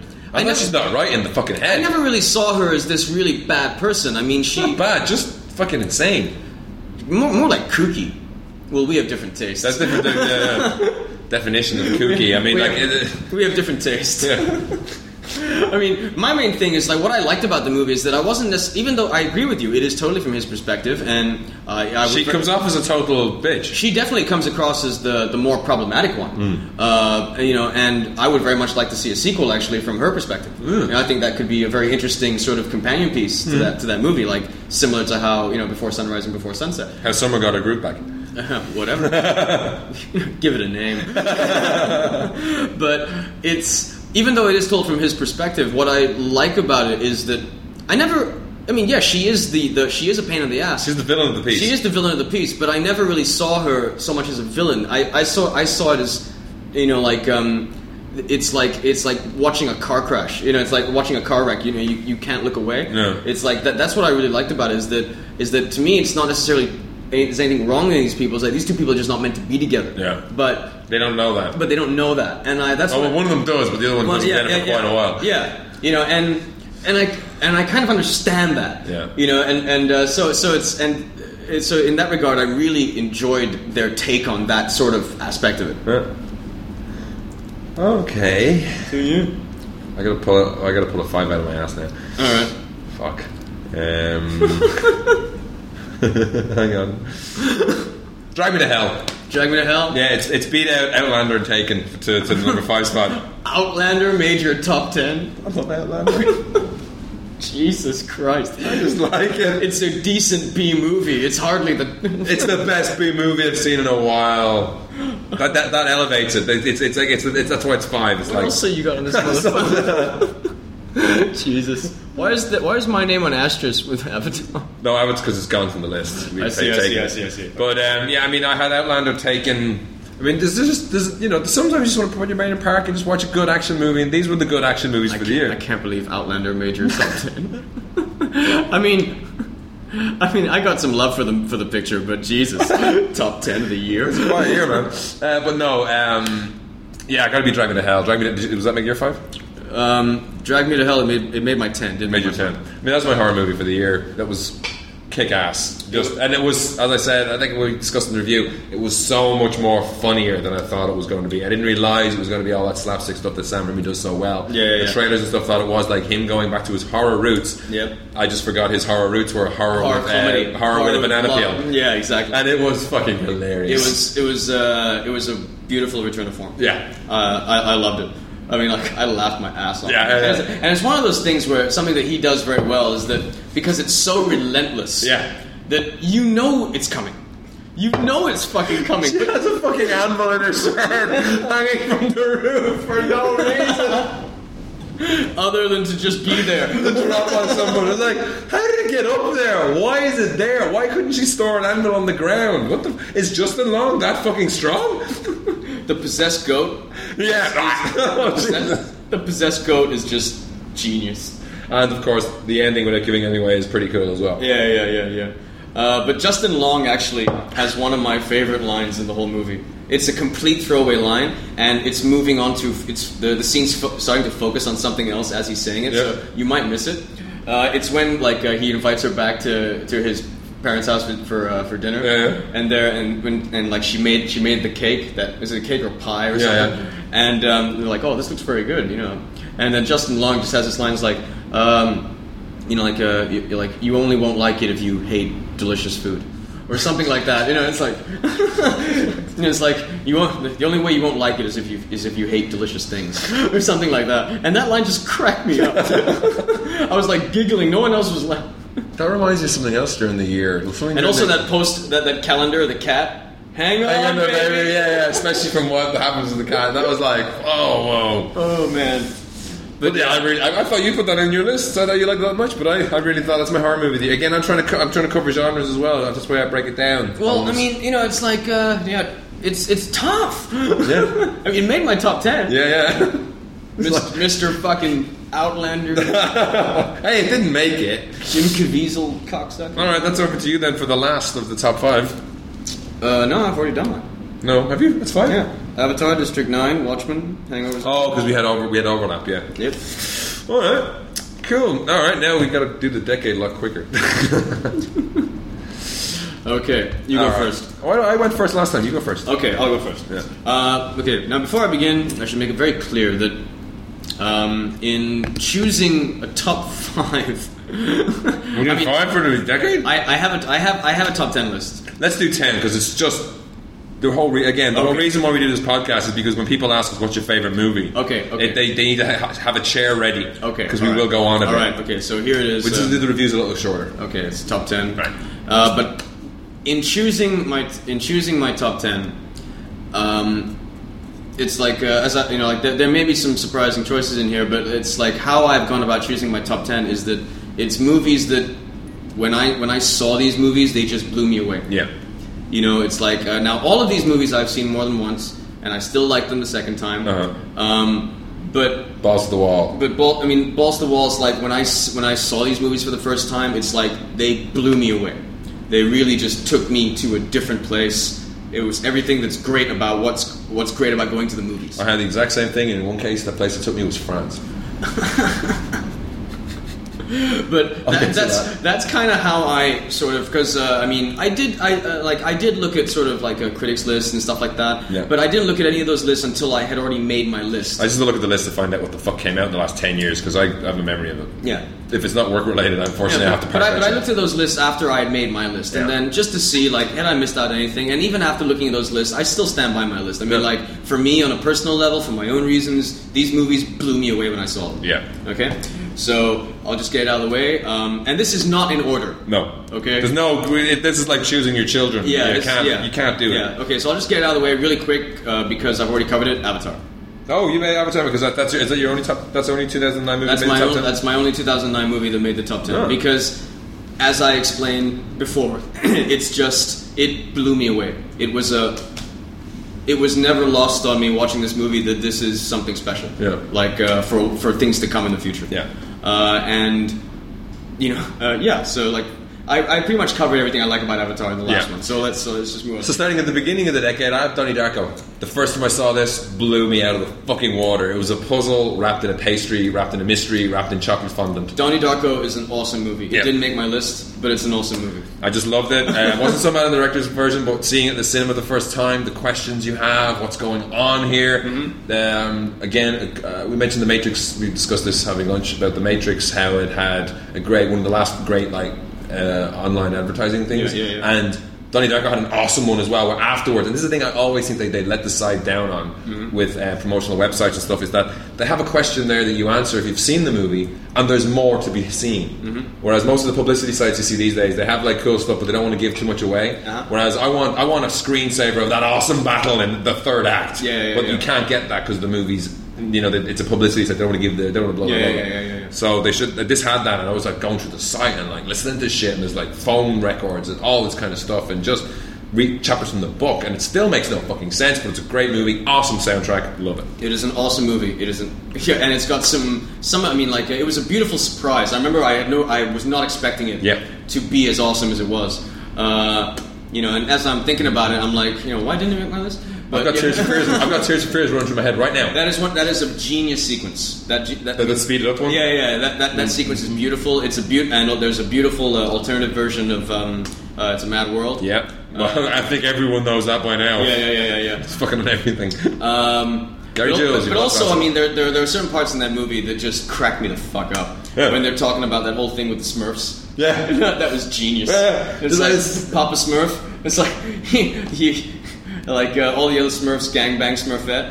Papa Smurf videotapes it and then whacks off the tape. And I love his mom and dad. They're just awesome in it. His dad is cool. His dad is awesome. His dad is awesome. And his sister and everything. And that woman, she's gotten pigeonholed doing that role where she's the crazy sort of southern chick. Yeah. She plays a very similar. What are you doing? Yeah. She plays a very similar character in Extract. Yeah. And she's like, I'm not working. I'm just gonna sit here. Just. He told me to move it, forcibly move it into my anus, or something like that.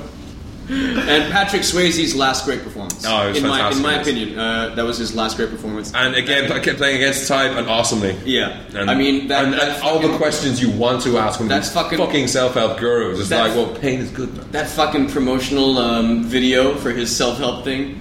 Oh, Jesus. But Donnie's rebuttal to that was just like, yeah, fuck yeah. Yeah, awesome. Awesome movie. Over to you. Fellowship of the Rings. Yeah, I mean, Lord of the Rings, I didn't realise they all three came out in like 2001, 2002, 2003. Yeah. I knew they were in consecutive years. I mean, I suppose you can like you're supposed to count it as one movie and it, like one whole story, and I do, but we had to pay for three. Well, I had to pay for six. But my favorite out of the trilogy has always been Fellowship. Fellowship is here as well. I mean, Fellowship just that has the Balrog. Again, it's like that's one of the Balrog, right? Yeah. I mean, again, it's like that's what I'm saying. It's I cried like a little girl, and I knew what was happening in the second book. I know. It's like I fucking bawled. But that's what I mean about like in choosing this list. Is like these are movies that when I saw them the first time, it was amazing. Yeah. You know, I mean, you were in Middle Earth. Yeah, I was blown away. I was like, "Oh my fucking god!" And they got rid of Tom Bombadil. Excellent. I know, awesome. You know, I mean, just like it was one of those rare experiences that when I saw it within.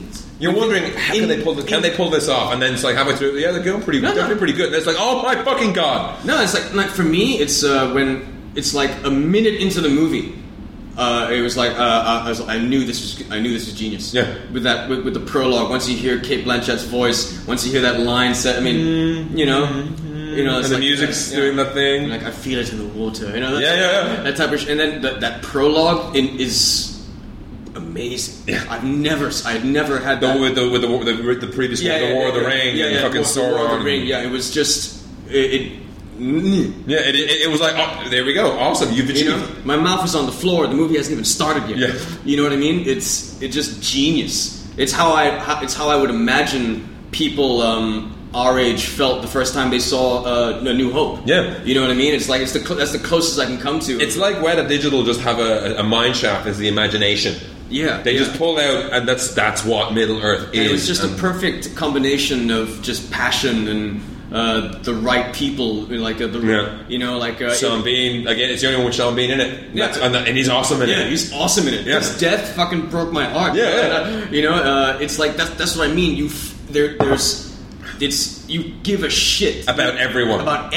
No one. It's an ensemble piece, but there's no weak character. You care so much about every single character in there. You know, and it was just genius casting. It's one of the most perfect casts I've ever seen. Yeah. Thank God Stuart Townsend didn't make it. Aragorn is the bomb. I mean, can you think about how different a movie might have been with Stuart Townsend playing Aragorn? He's the heart of the movie. You know, it's like you don't buy that character. Return of the King dies. Yeah. You know, because you don't want the king to return. No, but he and of course, Gandalf, perfect. Ian McKellen, perfect. You know, like and major props to Elijah Wood. He gets a lot of shit for being a whiny little bitch. But that's his role. But that's his role. Yeah, he has it thrust upon him. There are so many people who are like, you fucking shit. Read the fucking book. That's the character. Yeah. Like, he's a junkie. He's a junkie. I mean, no, Peter Jackson and Philippa Boyens in interviews they've made that very clear that that's how they looked at Frodo, is that he's a junkie. Yeah. And that Sam is his sponsor.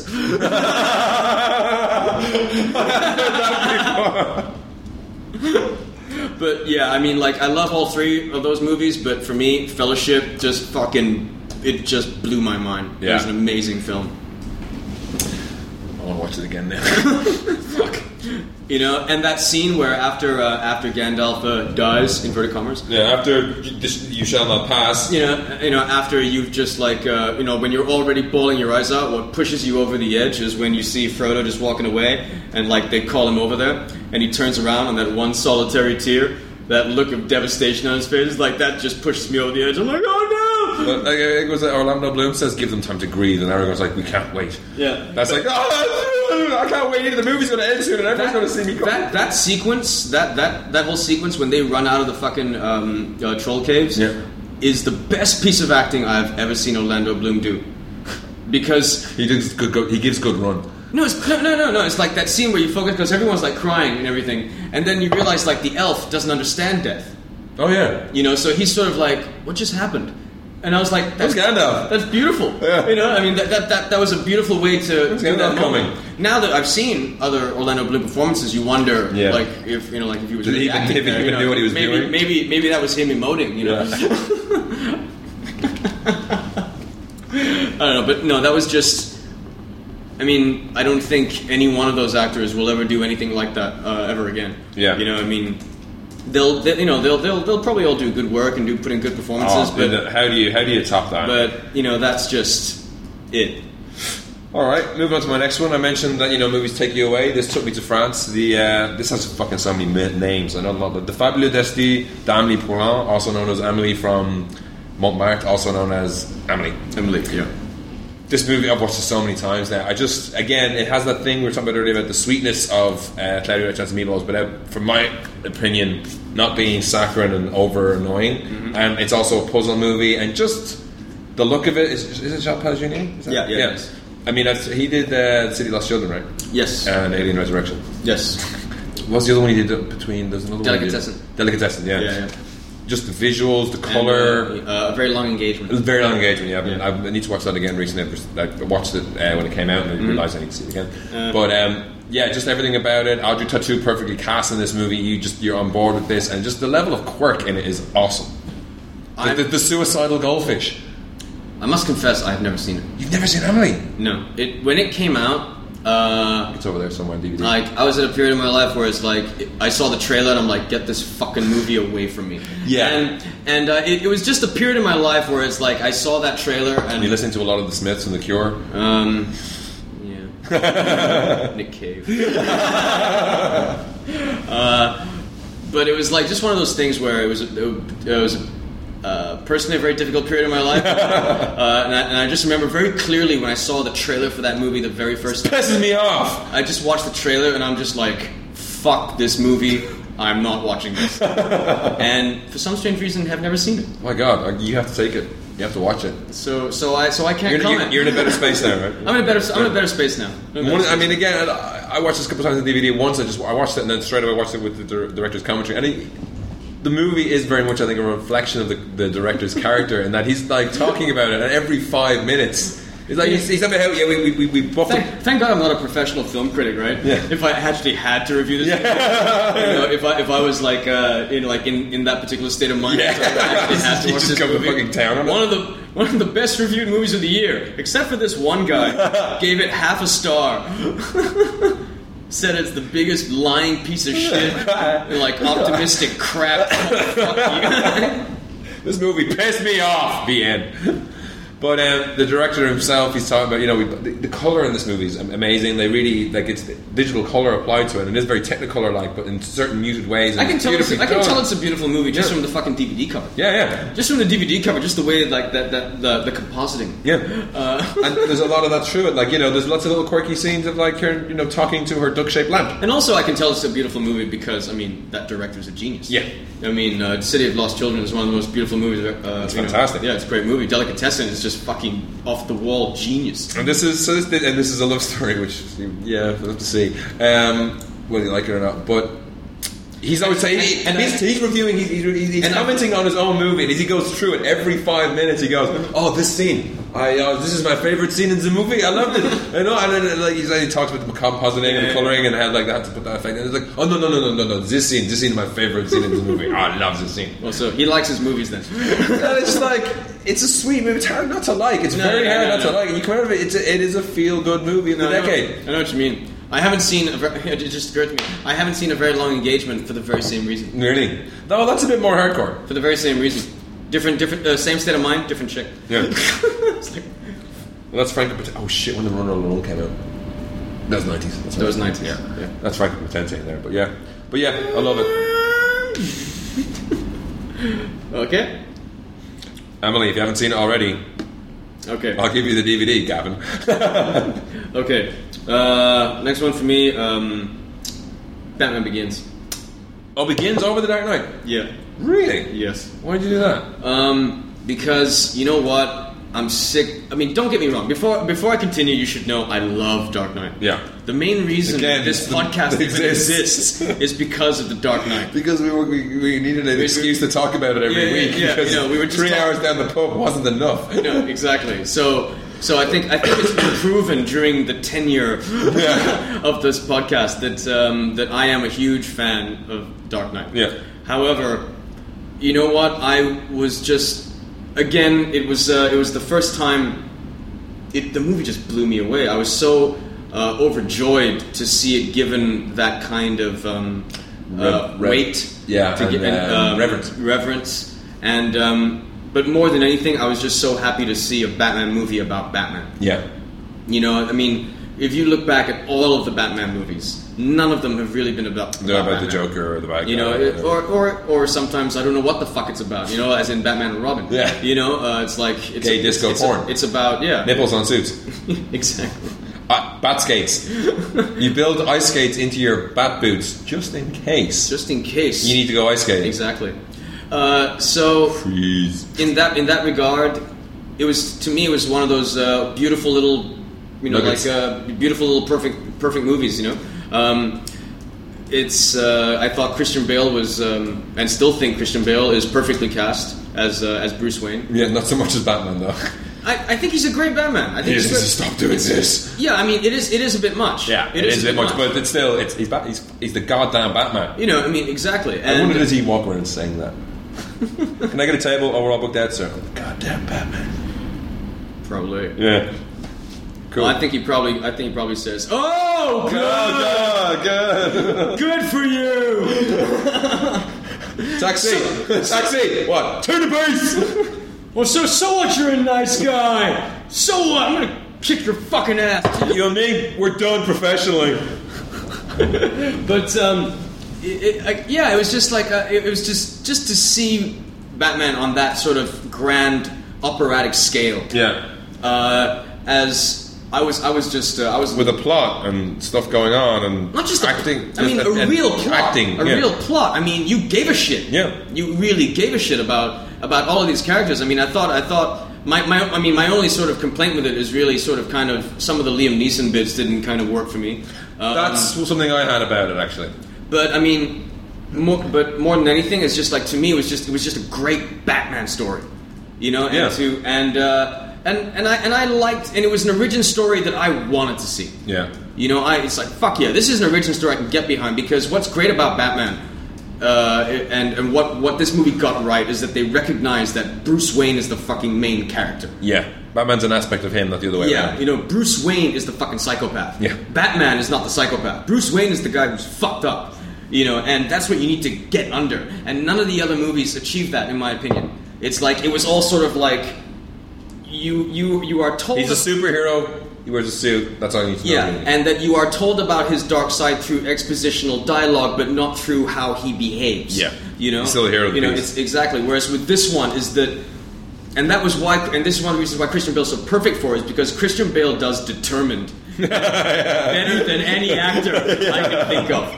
You know, when you look at Christian Bale, if he says he's going to do something, you fucking believe he's going to do it. You know, because I'm going to dress like a bat. Fuck yeah! It's like, you know, it's like I'm going to just eat 2 apples and drink 1 cup of black coffee a day and become a skeletal frame for the machinist. You know, for the machinist. Yeah, I'm going to do it. And he just has that look of sheer just determination, ferocity. Yeah, you know that you would have to. Someone who's going to push himself to those limits, you would have to. And which is why, for me, in The Dark Knight, as much as I love Heath Ledger's performance, I don't believe that Heath Ledger necessarily stole it because of the foundation built in Batman Begins. Is that okay? Now you can have the villain come in and take it over, because now we understand. But even with that, I had the Dark Knight in my top 10 because it was a clever plot. It's a crime movie. It's the Batman we talked about for years. The ones you want to see is where it's like there's something for him to unravel, and he has an adversary worthy of it. It's not just it's a great movie. But I think for me the deciding factor was sort of like watching it for the first time. It's like The Dark Knight doesn't have the first time thing anymore, I guess. But I mean, it has the first time thing seeing Heath Ledger for me, and that was like, and it was awesome. Tell you how I got these scars. No, it's awesome. Yeah, and it was awesome. I mean, it's a great movie. It's an awesome movie, you know. It's just that for me, it's that whole thing of seeing it done properly. Yeah. When I watched Batman Begins, it really did feel like you know what? I feel like I'm watching a Batman movie for the very first time. Gotcha. You know, it does not feel. It's the closest feeling I've ever had to, like, you know, when you're fucking 12, 13 watching Tim Batman's Batman for the first time. Tim Batman's Batman. Tim Burton's Batman. Tim Batman's Burton. Tim Batman's Burton. Burtman. Burton Man. But he just sits around and draws really dark cartoons. Yeah, it's like now as an adult, you look back on that movie and you it's like it's not Batman. Yeah, and the '89 Batman is referred to. Yeah, the '89 Batman. But it's like when I saw the '89 Batman for the first time, it was like, fuck yeah, it's like awesome. Then you realize how did he get down from the bell tower at the end when he's hanging there with your one killer? Yeah, interesting. But it was the same feeling. As an adult, the closest I got to feeling like I was 12. It's just watching Batman Begins. It felt like I was watching a Batman movie for the first time, and it was done great. They nailed the tone beautifully. Yeah, and that leads into my next one, which I don't know if you're gonna give me shit for this, but was the 2007 Transformers. Really? Yeah, because. They managed to take... I am a huge fan, but it's like, wow. Yeah. Of the decade. Because it really was. I mean, it really was taking it and actually, again, in a similar way, but with toys, taking, something that was so ludicrously ludicrous and turning it into one shall stand, one shall fall. I'm pulling it off. I just I came out of that movie and my brain was like, or it was leaving the solar system and we just blown so far out of the back of my head. No, I mean, I was like, oh my god, how the what?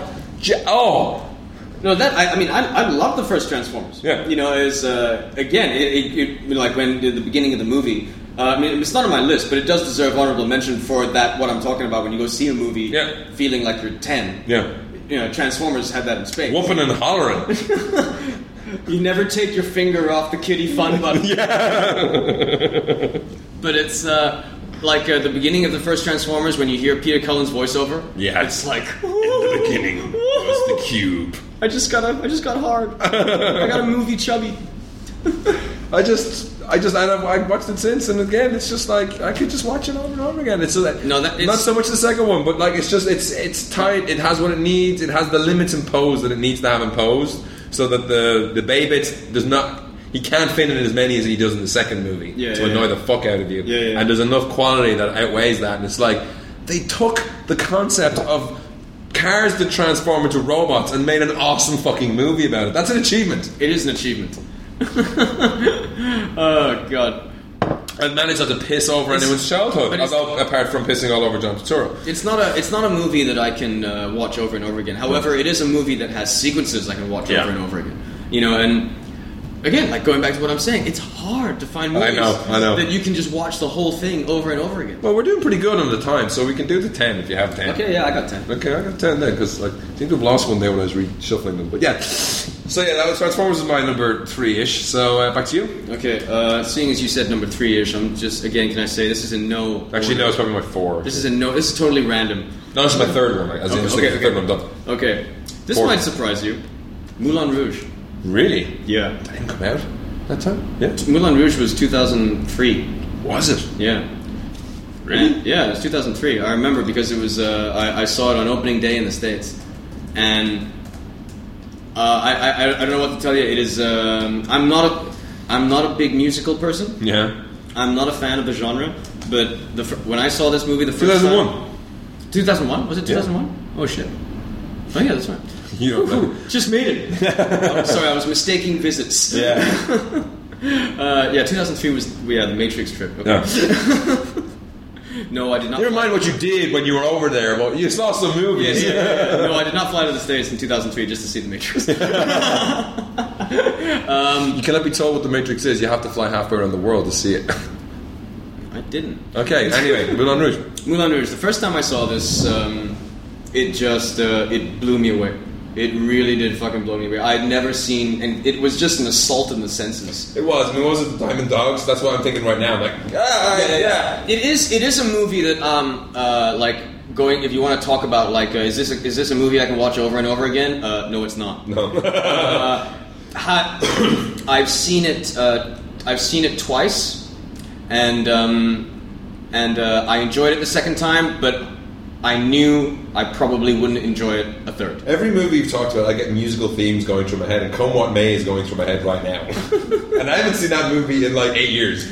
For me, Come What May was like sort of like the central song. Yeah, that was the throughput. But that was their main theme. But for me, the song that always stands out for me is Roxanne. That tango version of Roxanne. because of the intercutting between what's going on with the characters and the actual rehearsal of the song. Oh, yeah. It was, just like... and also because these were songs, all of the songs that Baz Luhrmann selected were songs that I love. Yeah. I love these fucking songs. And it just so happens that the actors could sing. Yeah. They could pull it off. And it was just that whole style and just the vision of it, the audacity of it. I was just swept away by it. And I come from the theater, so it's like there is some of that. Yeah, and John Leguizamo on his knees. On his knees, with shoes on his knees. I know, and it's like, and I just thought like, Toulouse-Lautrec. I knew I was gonna fucking love it when, right in the beginning, when you have John Leguizamo doing Nature Boy. That was one of the most beautiful renditions of Nature Boy I've ever heard in my life. And when I knew for a fact that, it was just the way it was shot. Yeah. Just the, it's like it felt musical mayhem. It felt so fresh. Yeah. It felt so fresh, and it's to this day. We've had Chicago and we've had 9 now as well. But they even, I think from what I've seen, they're more stagey. Whereas this is like pale. This is a cinematic experience. This is a movie, and it has a stage elements to it because it's a theater, but it doesn't limit itself by that. It's a musical that has the balls to be something more than a musical. Yep. It has the balls to take up to take on new ground and become a proper cinematic experience that's just loaded with awesome songs. I don't agree with all of the fucking songs. There's it's like some of it is skippable. Yeah, chapter skip. Yeah, exactly. It's like there are some sequences that I like better than others. Yeah. But when the experiencing it for the first time is just it was an amazing experience to me. I've since then gotten kind of sick of it because a couple of years later. Oh no, I think about a year or two later, I joined this dance troupe. And they were all into Moulin Rouge, and so I did dances in clubs and stuff. And I was rehearsing with all of these gay boys, and they all were hardcore into Moulin Rouge, but they all just bitched all the fucking time. Really? Oh yeah. Gay boys. Let me tell you, they're all nice guys. Don't get me wrong, but God, they fucking bitch about everything. It's like everything. It's like this one bead of sweat that's rolling down my back is terribly annoying and it's ruined my day and I'm going to ruin your days. I don't feel like dancing anymore. Okay, how many that's for you? That's 4 for you? That would be 4 for me. 4 for you. Okay, so hang on, I can't be on 5 before you, can I? We had an overlap, yeah. Yeah. So for me then, it's hang on, that's the one that I'm missing. Shaun of the Dead. Shaun of the Dead? Has to be Shaun of the Dead. Do you have that in yours? Yeah, that's on mine. Yeah. This made my top 5. Yeah, it has to be Shaun of the Dead. This rounded out my top 5. Yeah. My top 5 would have been Avatar, Fellowship, Batman Begins, Moulin Rouge, Shaun of the Dead. Yeah. Hey, I'm massively prepared. I was moving things around a bit and I was like, hang on a fucking second. So yeah, Shaun of the Dead was just awesome. Having been a fan of space and having seen also so many UK TV shows or talents go into movies and piss it away, and to see 3 guys just achieve so much, and just to be so awesome and so iconic. It's iconic. There's iconic. Someone I think every Halloween party someone has to have red on them. It's just it's just genius. It's a genius movie. Throwaway, just little lines. It's lightning in a bottle. Mark Frost's impression of Clyde from Every Which Way But Loose.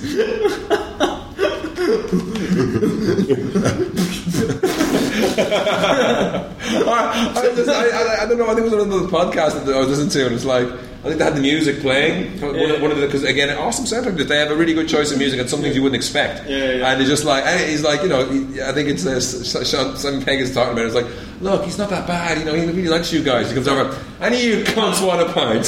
Can I buy any of you cunts a drink? It's like just genius. And it's what happens to the people who aren't the heroes when a zombie apocalypse happens. And they have no idea why. The repeated shot at the beginning of him going to get Cornetto's. It's the first movie of the Cornetto trilogy. And then they repeat the shot, but everything in the background has changed. And he's too hungover to notice. Genius. The DJ scene, Saturday, hold on to that one. Prince, Bat Dance, chuck it. And also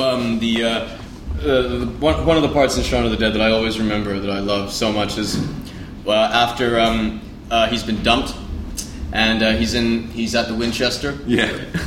And the guy, and like fucking Nick Frost is telling the stories of all the guys in the bar. It's like cockacidal maniac. And the outtakes on the DVD have like he's just making shit up for those characters, and it goes round and round and round.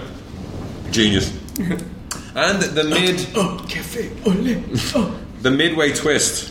Or not midway twist, but the twist in tone more than anything else. Yeah. Where it goes from jokey funny to like, oh my fucking god, this is hardcore. Is this actually happening? And it's like, and that's what elevated to art. Yeah. It's like, this is not just a jokey zombie movie. This is fucking serious. I mean, like, what's great about it, I mean, is that it's as it is with all great comedies, is that comedy doesn't mean fantasy. No. You know what I mean? Comedy is like, you got to treat what's real as real. Yeah. When something bad happens, you got to allow that moment to. You know, like, and they definitely gave it enough time to breathe. Yeah, it's there, and it's like fucking yeah. But you need to, because when something like that happens, you need to give it that weight. Otherwise, you don't feel the loss or connection. Oh yeah, but I mean, fair enough. I thought it'd be like a lot of zombie movies. They get rid of like the throwaway characters or the characters who are dipshits. You don't really care. It's a comedy thing that they get their ending. Yeah. And I thought it was a ballsy move to put in that character, having that happen to them and having the reaction. Have the reaction be as real as it was, you know. Don't feel it anymore. You know, and it was the same.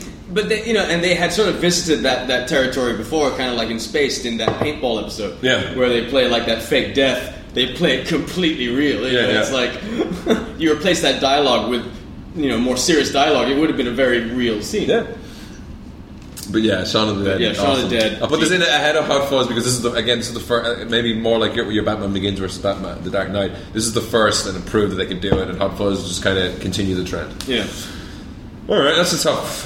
Although Hot Fuzz, I mean, like, to me, it's like they are equal in so many ways. In so many ways, yeah. In so many ways, they're equally as good as each other. Yeah. It's just, I guess it's because also, like, the buddy cop genre is a more tired genre. Yeah. And which is against zombies? Really? You're saying that? Are you? No. In zombie comedies. At that stage, it was the first really rom-com come. Yeah. You know, it was one of the. I think it probably was the first zombie comedy, proper zombie comedy, proper like balls to the walls, not just a zombie movie with comedy elements. Whereas Hot Fuzz is a great movie, but it's a genre that you're all very familiar with. But it's still a great movie. Yeah, but it's referential to that as well. Yeah.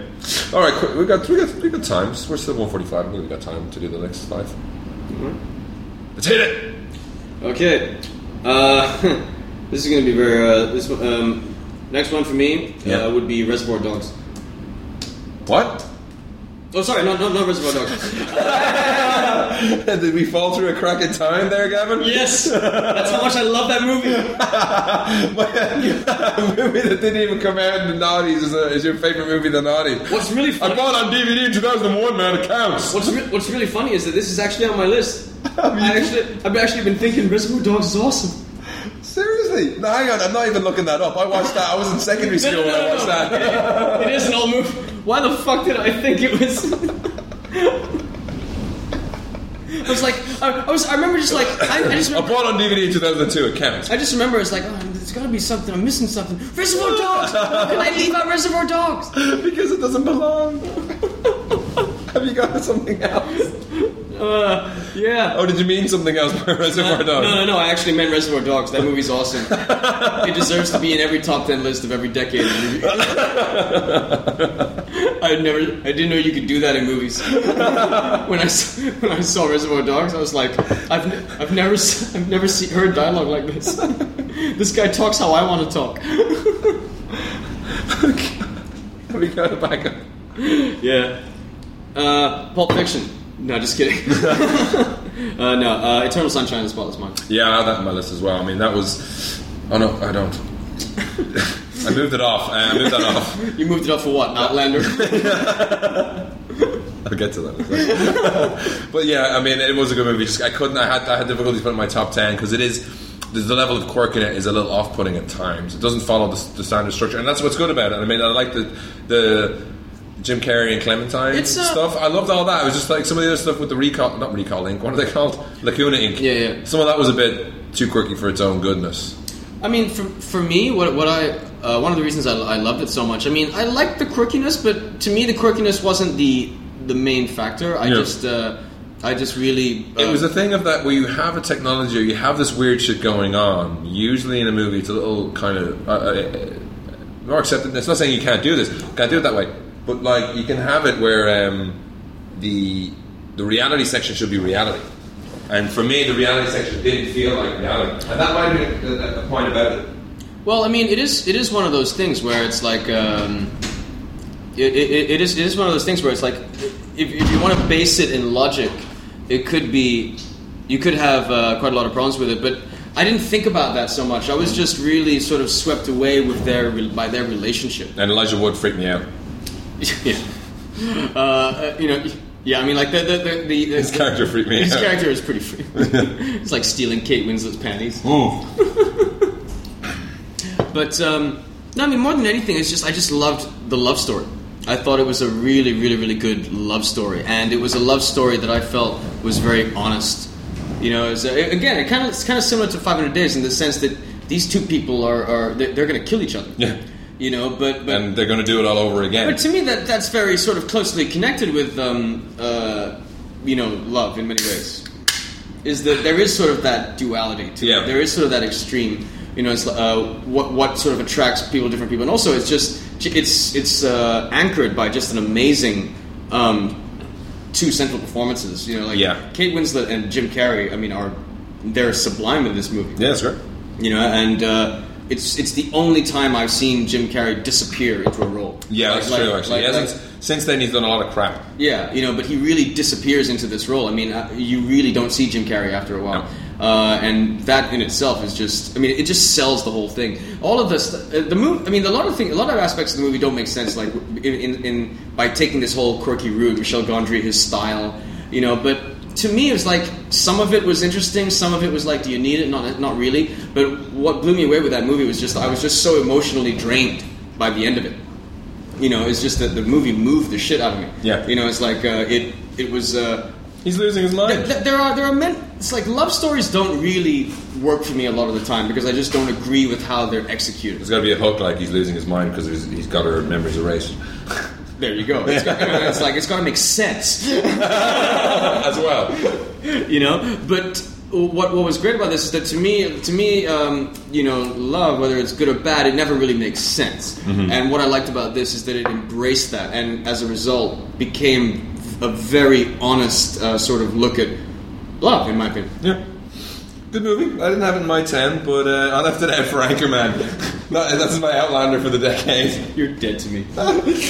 I can't believe Anchorman made your top 10 of the decade. 2004. It's. I mean, I considered old school. I considered About a Boy for the comedy aspect of it. Yeah. But Anchorman is consistently whack job funny all the time. It works 60% of the time. It works all of the time. I agree with you. Anchorman's a very funny movie of the decade. Yeah. Well, what comedy do you have in your list? Apart from Shaun of the Dead. Don't look at my list. You're frantically editing, are you? No. Like for comedy stylings wise, it was unexpected. It was crazy shit. I've only got one. It's got jazz flute. I've only got one comedy in there. That's Shaun of the Dead. I got another You're a humorless bastard. I suppose you could call it a dramedy. A dramedy. Yeah. I laughed. I laughed a lot when I saw it. Oh, was that when you first watched The Seventh Seal? Seventh Seal. Ingmar Bergman. Yes. You're in a black mood, and this seemed to lighten you a little bit. No, it's just no. When you said that, I didn't think Ingmar Bergman. I thought the Demi Moore Seventh Seal, the Seventh Sign. That was the Seventh Sign. Sorry. I don't even know what you're talking about anymore, man. Yeah, Demi Moore and Michael Biehn. But just Anchorman, it's just the idea that, like, you know, news channel anchors are schoolyard gangs, and just the language they use and the way they treat Christina Applegate and how she gets back at them, and fuck you, San Diego, and just the whole setup of it is just, I don't know how they got funding for it, and the fight in the middle, and the people who turn up for that fight is just great. You reckon without Latino nose. I don't know why everyone's shouting. I'm just shouting anyway because they're shouting. Thanks, Brick. No, it's a great movie. So for me, that was one of my comedies of the decade. Again, might have something to do with I watched it again recently, but there's so many lines in there. Quotability is something that does have to factor into these things. Yeah. And that is the most quotable movie of the decade, I think, because I love Lamp. Okay. Back to you. Into the Wild. I haven't seen that yet. Into the Wild. Again, this movie just emotionally just drained the fuck out of me. So Into the Wild, this is a little bit more obscure than the other ones we've seen, which are mostly blockbusters and stuff. But this is the one about the guy who just went walkabout and disappeared. Yep, pretty much. And they it's slightly fictionalized what happens at the end, because obviously no one knows what happens at the end. Yeah. But it was it's basically this guy who just runs away with nothing but the shirt on his back and just a few things, and just goes out to live in the wild. Yeah. Basically, he just wants to get back in touch with everything. But it's sort of it's one of those movies that really just sort of really makes you think about what's important to you. Mm-hmm. And again, it's those kinds of movies are hard to pull off. It's hard to pull off a movie that makes you think without having you feel like you're being beaten over the head with it. Yeah, being beaten over the head with it. And Sean Penn directed it, and it did an amazing job. No. And Emile Hirsch should have gotten an Oscar nomination. Right. He should have gotten an Oscar nomination for this movie. He was amazing in it. Well, he was thinking, I'll probably get one for Speed Racer. Probably. He was robbed. He was robbed of that. But but this is a movie that you should see it. Yeah. You should see it. Because And I think I actually have it on DVD there. I just bought it a while ago, ages ago, and I've just been like, I've heard so much about it on the podcasts and magazines and things like that. It's just like, don't have the time. There's not much to give away. The story's pretty straightforward. The guy goes in, The execution is awesome. The execution of it is that what's It's just it's a journey. The whole movie is this guy's journey, and just and it's just fucking tragic. Yeah. But it really sort of makes you think about what do you need in your life. What's going to complete you as a person. What makes you happy. What are the things that are important to you. Yeah. It's like when push comes to shove, what are the things that mean something? And this movie really sort of hits that home in a very really cool way. I was just at the end of the movie, I was just drained. It's like didn't want to talk to anyone for like an hour. Really? It's just like I need time to sit down and just think about what I just saw. You know what I mean? Because you really get to. Again, it's like as it is with any movie that has its worth of weight in salt, is that you give a shit. Yeah. Is that you care about this guy. And so, yeah. Cool. For my kind of, I guess it could be an arty movie, I guess, but I have There Will Be Blood, 2007. This is probably the only 3-hour movie of the decade I've watched more than once. Really? Yeah. You haven't seen Fellowship more than once? Okay, maybe. But it's the most recently. But when the Fellowship came out, I had time, dude. Yeah. Now you're working. Now you're working and shit. But I've seen this a couple of times, and it just the music, that opening sequence of just no dialogue explaining what's going on. I drink your milkshake. That that's so weird at the end for having that, and it's what's going on. It's a big ass western, and you just don't see them anymore. Like you see modern day trying to do westerns, which end up like The Quick and the Dead. But this is big ass, big country, big story. Mm-hmm. And Daniel Day-Lewis playing Daniel Plainview just was magnetic throughout it, I thought. And just the story of it, the way he went about it, I really, really enjoyed it.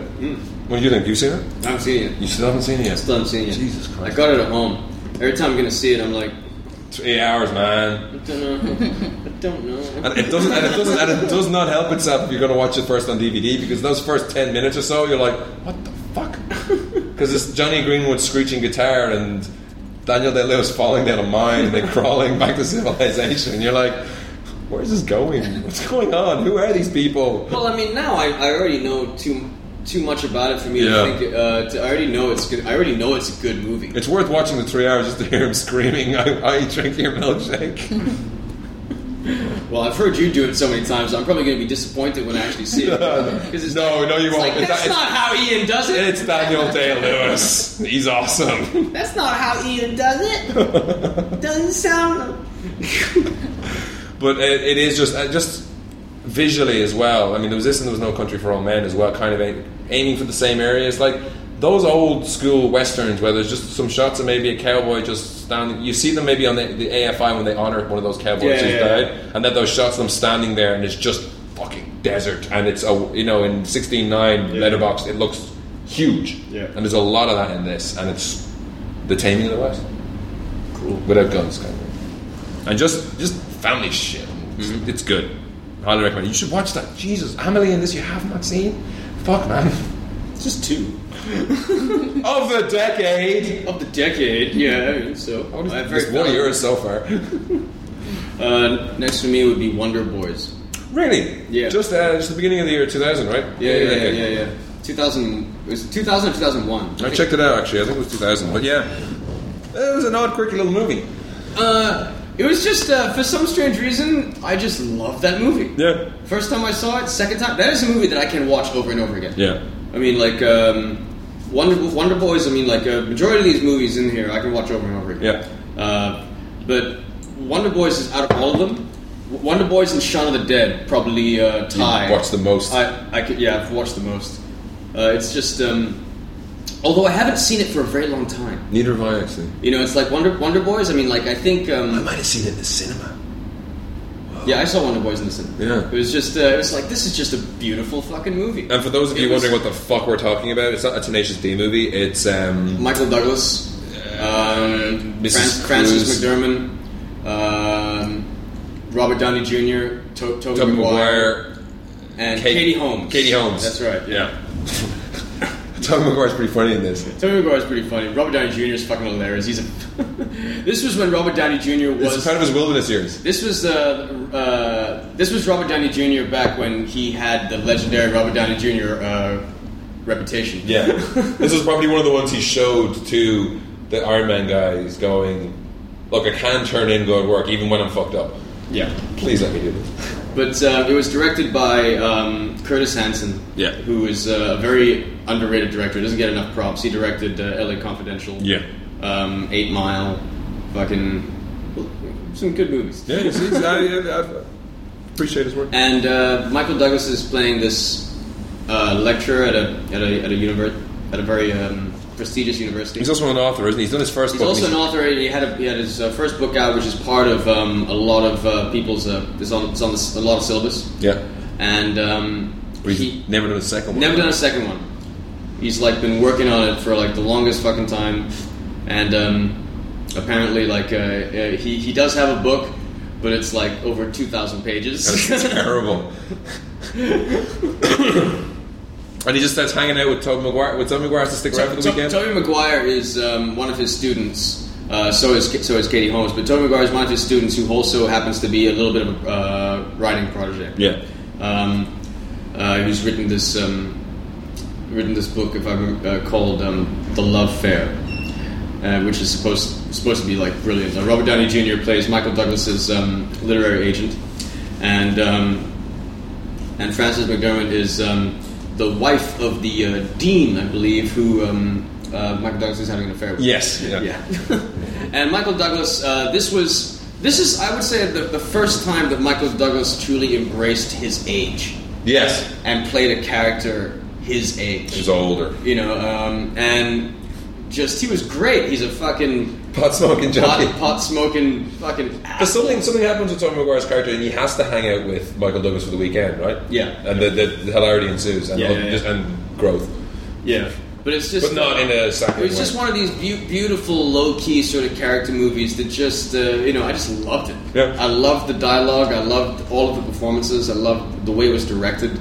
You know, what's great about Curtis Hanson is that he's all about telling a story, not showing off. Yeah. You know, it's like... Journeyman. Yeah, exactly. It's just great fucking movie. Well, we get down to my last three. They're all superhero movies. Last three? Yeah. Yeah, 1, 2, 3. I got 3 left. How many you got left? I got 1 left. Oh, we've overlapped on a few. Yeah, and also because I said Reservoir Dogs. Yeah.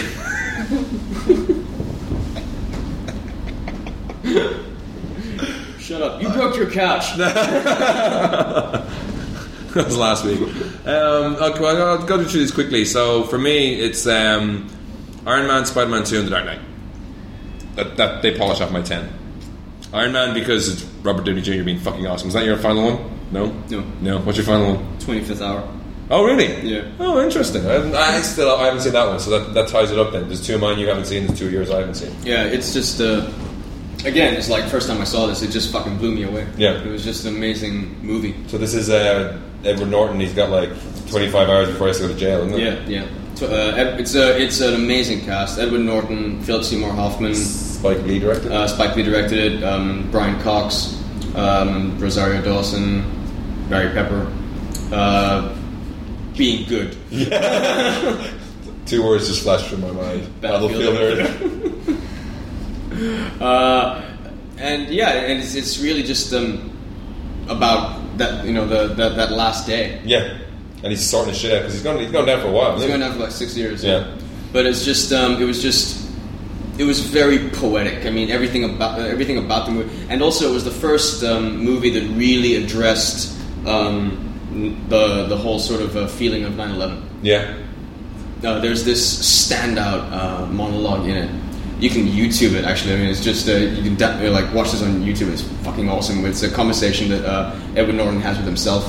Like he's in the men's room looking in the mirror, and it's just, I mean, he just runs riot on everything. Really, everything. I mean, it's just an amazing moment, and Edward Norton is just amazing in this movie. Cool. And the movie, but what's great about it is that it's not predictable. No, you will not predict where this movie goes, and it goes to some fucking dark places. And it's Spike Lee's best movie. Oh, it really is. And I think I did see when I was doing research, I did see that it made a lot of critics lists. What, 24 Hours? Yeah, so a lot online. I mean, I know that it got good reviews. I don't really know, in terms of, the year it came out, how it did on a lot of critics lists. Yeah, but it came out critics for the decade. Like I saw a few of them. Oh, really? Yeah. Okay. So those three, I mean, Iron Man, it was just Marvel Studios getting it right and fucking having it open with that fucking track and just kicked ass. Yeah, and again, it's showing that, you could break away slightly from what the superheroes are. Yes, he is a guy in a suit, but it is a pretty weak concept comic book wise. And don't get me wrong, I mean, Iron Man's a great movie. I love Iron Man. It's just that trying to pick a 10. It's like trying to pick a 10 out of 10 years worth of movies. Yeah. It's like, how the fuck do you do that? Yeah. I mean, especially when you love movies so much. We might do next week. Might just do the next 10 because this is what we do. But yeah, it's hard. Yeah. It's hard to pick 10. Yeah. And I'm really upset that a lot of movies aren't in there. That I can't talk about these other movies. Yeah. But it's that's why I had to base my list on how blown. How did I feel when the first time I experienced it? Yeah. And then for me, then that was again for Spider-Man 2. It was just it took what Spider-Man 1 had done and just amped it up. And Doc Ock was a fantastic villain. Yeah. And until The Dark Knight came out, that was my favorite superhero movie. Now it's a list. It's not you can't pick one. Yeah. It is a list now because it used to be that it was a 1 or 2 that you would pick. Spider-Man 2 was the best of the Raimi years. It was the best fucking superhero movie. Yeah. Just everything about it was awesome, really. And then The Dark Knight, we've already mentioned, you preferred the Batman Begins, but for me, I thought just Heath Ledger's performance knocked it over the top because it was a Joker I wasn't expecting, and it was just like Ra's al Ghul. It's kind of as I expected it, but just they did something very clever with the Joker and keeping that ambiguity and not doing an origin story and having him be an equal. I mean, no matter what they do in any other movies, they don't have to have that. The other Batman's, the rest of his rogues gallery, none of them are. His nemesis is the Joker. Yeah, it always will be. They are two sides of the one coin almost. Yeah. And which they address in the film, which I'm very happy to address. Who made him? Who made who? It's kill you? What would I do without you? Yeah. It's like that's it. That's their character. That's it. That's the them core. Forever. That's the core of their relationship right there. They're locked in infernal affairs. No, Dark Knight's awesome. Dark Knight's awesome. So that rounds out our top 10 for the decade. So again, if you disagree with anything that we've said, or you think we're right, you should let us know at podcast@mcyappandfries.com. Podcast@mcyappandfries.com. And just to recount once more, my top 10 my top 5 for 2009 was Avatar, District 9, Watchmen, The Hangover, and Zombieland were tied, and 500 Days of Summer. Mine was District 9, Crank 2, Star Trek, Cloudy with a Chance of Meatballs, and Outlander. Oh, Drag Me to Hell. And my top 10 for the decade was, again, in no certain order, Avatar, Fellowship of the Ring, Batman Begins, Moulin Rouge, Shaun of the Dead, Reservoir Dogs, Eternal Sunshine of the Spotless Mind, Wonder Boys, Into the Wild, and 25th Hour. So if you haven't seen any movies in the last 10 years, watch them. I got Shaun of the Dead, Iron Man, Donnie Darko, Transformers, Amelie, Lord of the Rings, Fellowship of the Ring, There Will Be Blood, Anchorman, Spider-Man 2, and The Dark Knight. A pretty varied list. I'm pretty schizo. And there's so many. I mean, what can you tell from my list? I have issues. It's all about some kind of fucked up conflict. I like superhero movies. I like movies that make me feel emotionally drained after. So I'm annoyed. I can go home and cut myself. Jesus. I paper cut my tongue for amusement.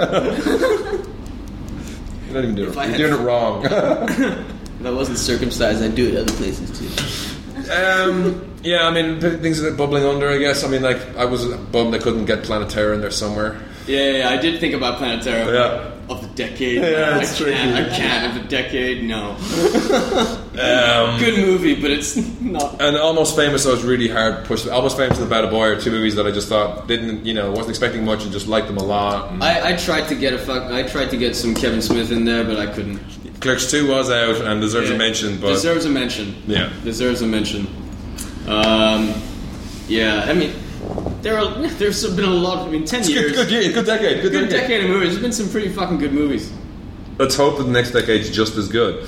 But we should also point out that for our top 10 of 2009, in regards to some of the more recent acclaimed films that are being nominated for awards, we haven't seen them yet. Yeah. Yeah. So we haven't even seen Sherlock Holmes. Yeah. So it's like up in the air. Haven't seen it yet. Yeah. Fucking. What's some of the other ones that are like Bad Lieutenant?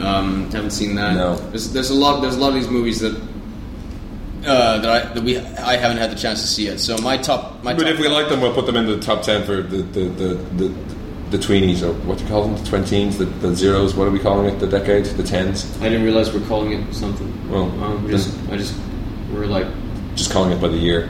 The 2000s. No, the next year. The next decade. We'll slot them into the next round. 2010s. The 2010s. How hard was that? That was really hard. Jesus. I think we just hit the wall podcast-wise. Okay, now to round things up. Malaysian and US box office top 10. At number 10, Carriers. This is a horror movie. Yes, number 9, Maranta Warrior. The new, I saw the trailer for this at the cinema yesterday. It's like the new Tony Jaa. They're kind of trying to get this guy to be. So it looks like a kick-ass action movie. Number 8, Circuit the Freak, The Vampire's Assistant. This is being pretty badly received as far as I understand. Number 7, The Imaginarium of Dr Parnassus. Had my review earlier.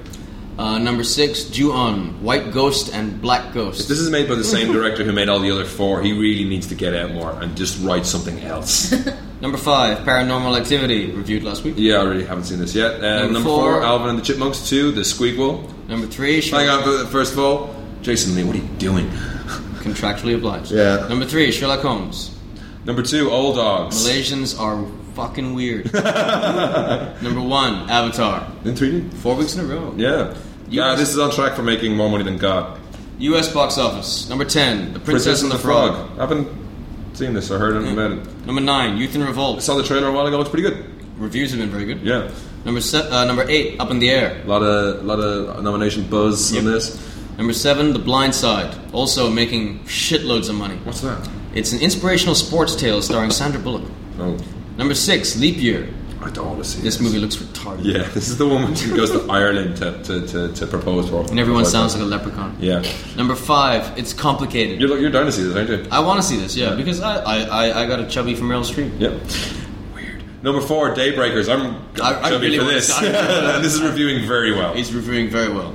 Number 3, Alvin and the Chipmunks of Squeakquel. Number 2, Sherlock Holmes. Number 1, Avatar. I think we'll be saying, we just cut and paste this, just say Avatar's number 1 for the next couple of weeks, cut down the time. Yeah. So, alright. Leaving you off today. As we Yeah. As we normally do, we're gonna send you off with a little recording here. As prepared as usual as well. And for those of you who want to know what this is from Better Off Ted, a TV show in the US. It's quite good. This is their promo for one of their latest episodes. Hope you enjoy. In a minute.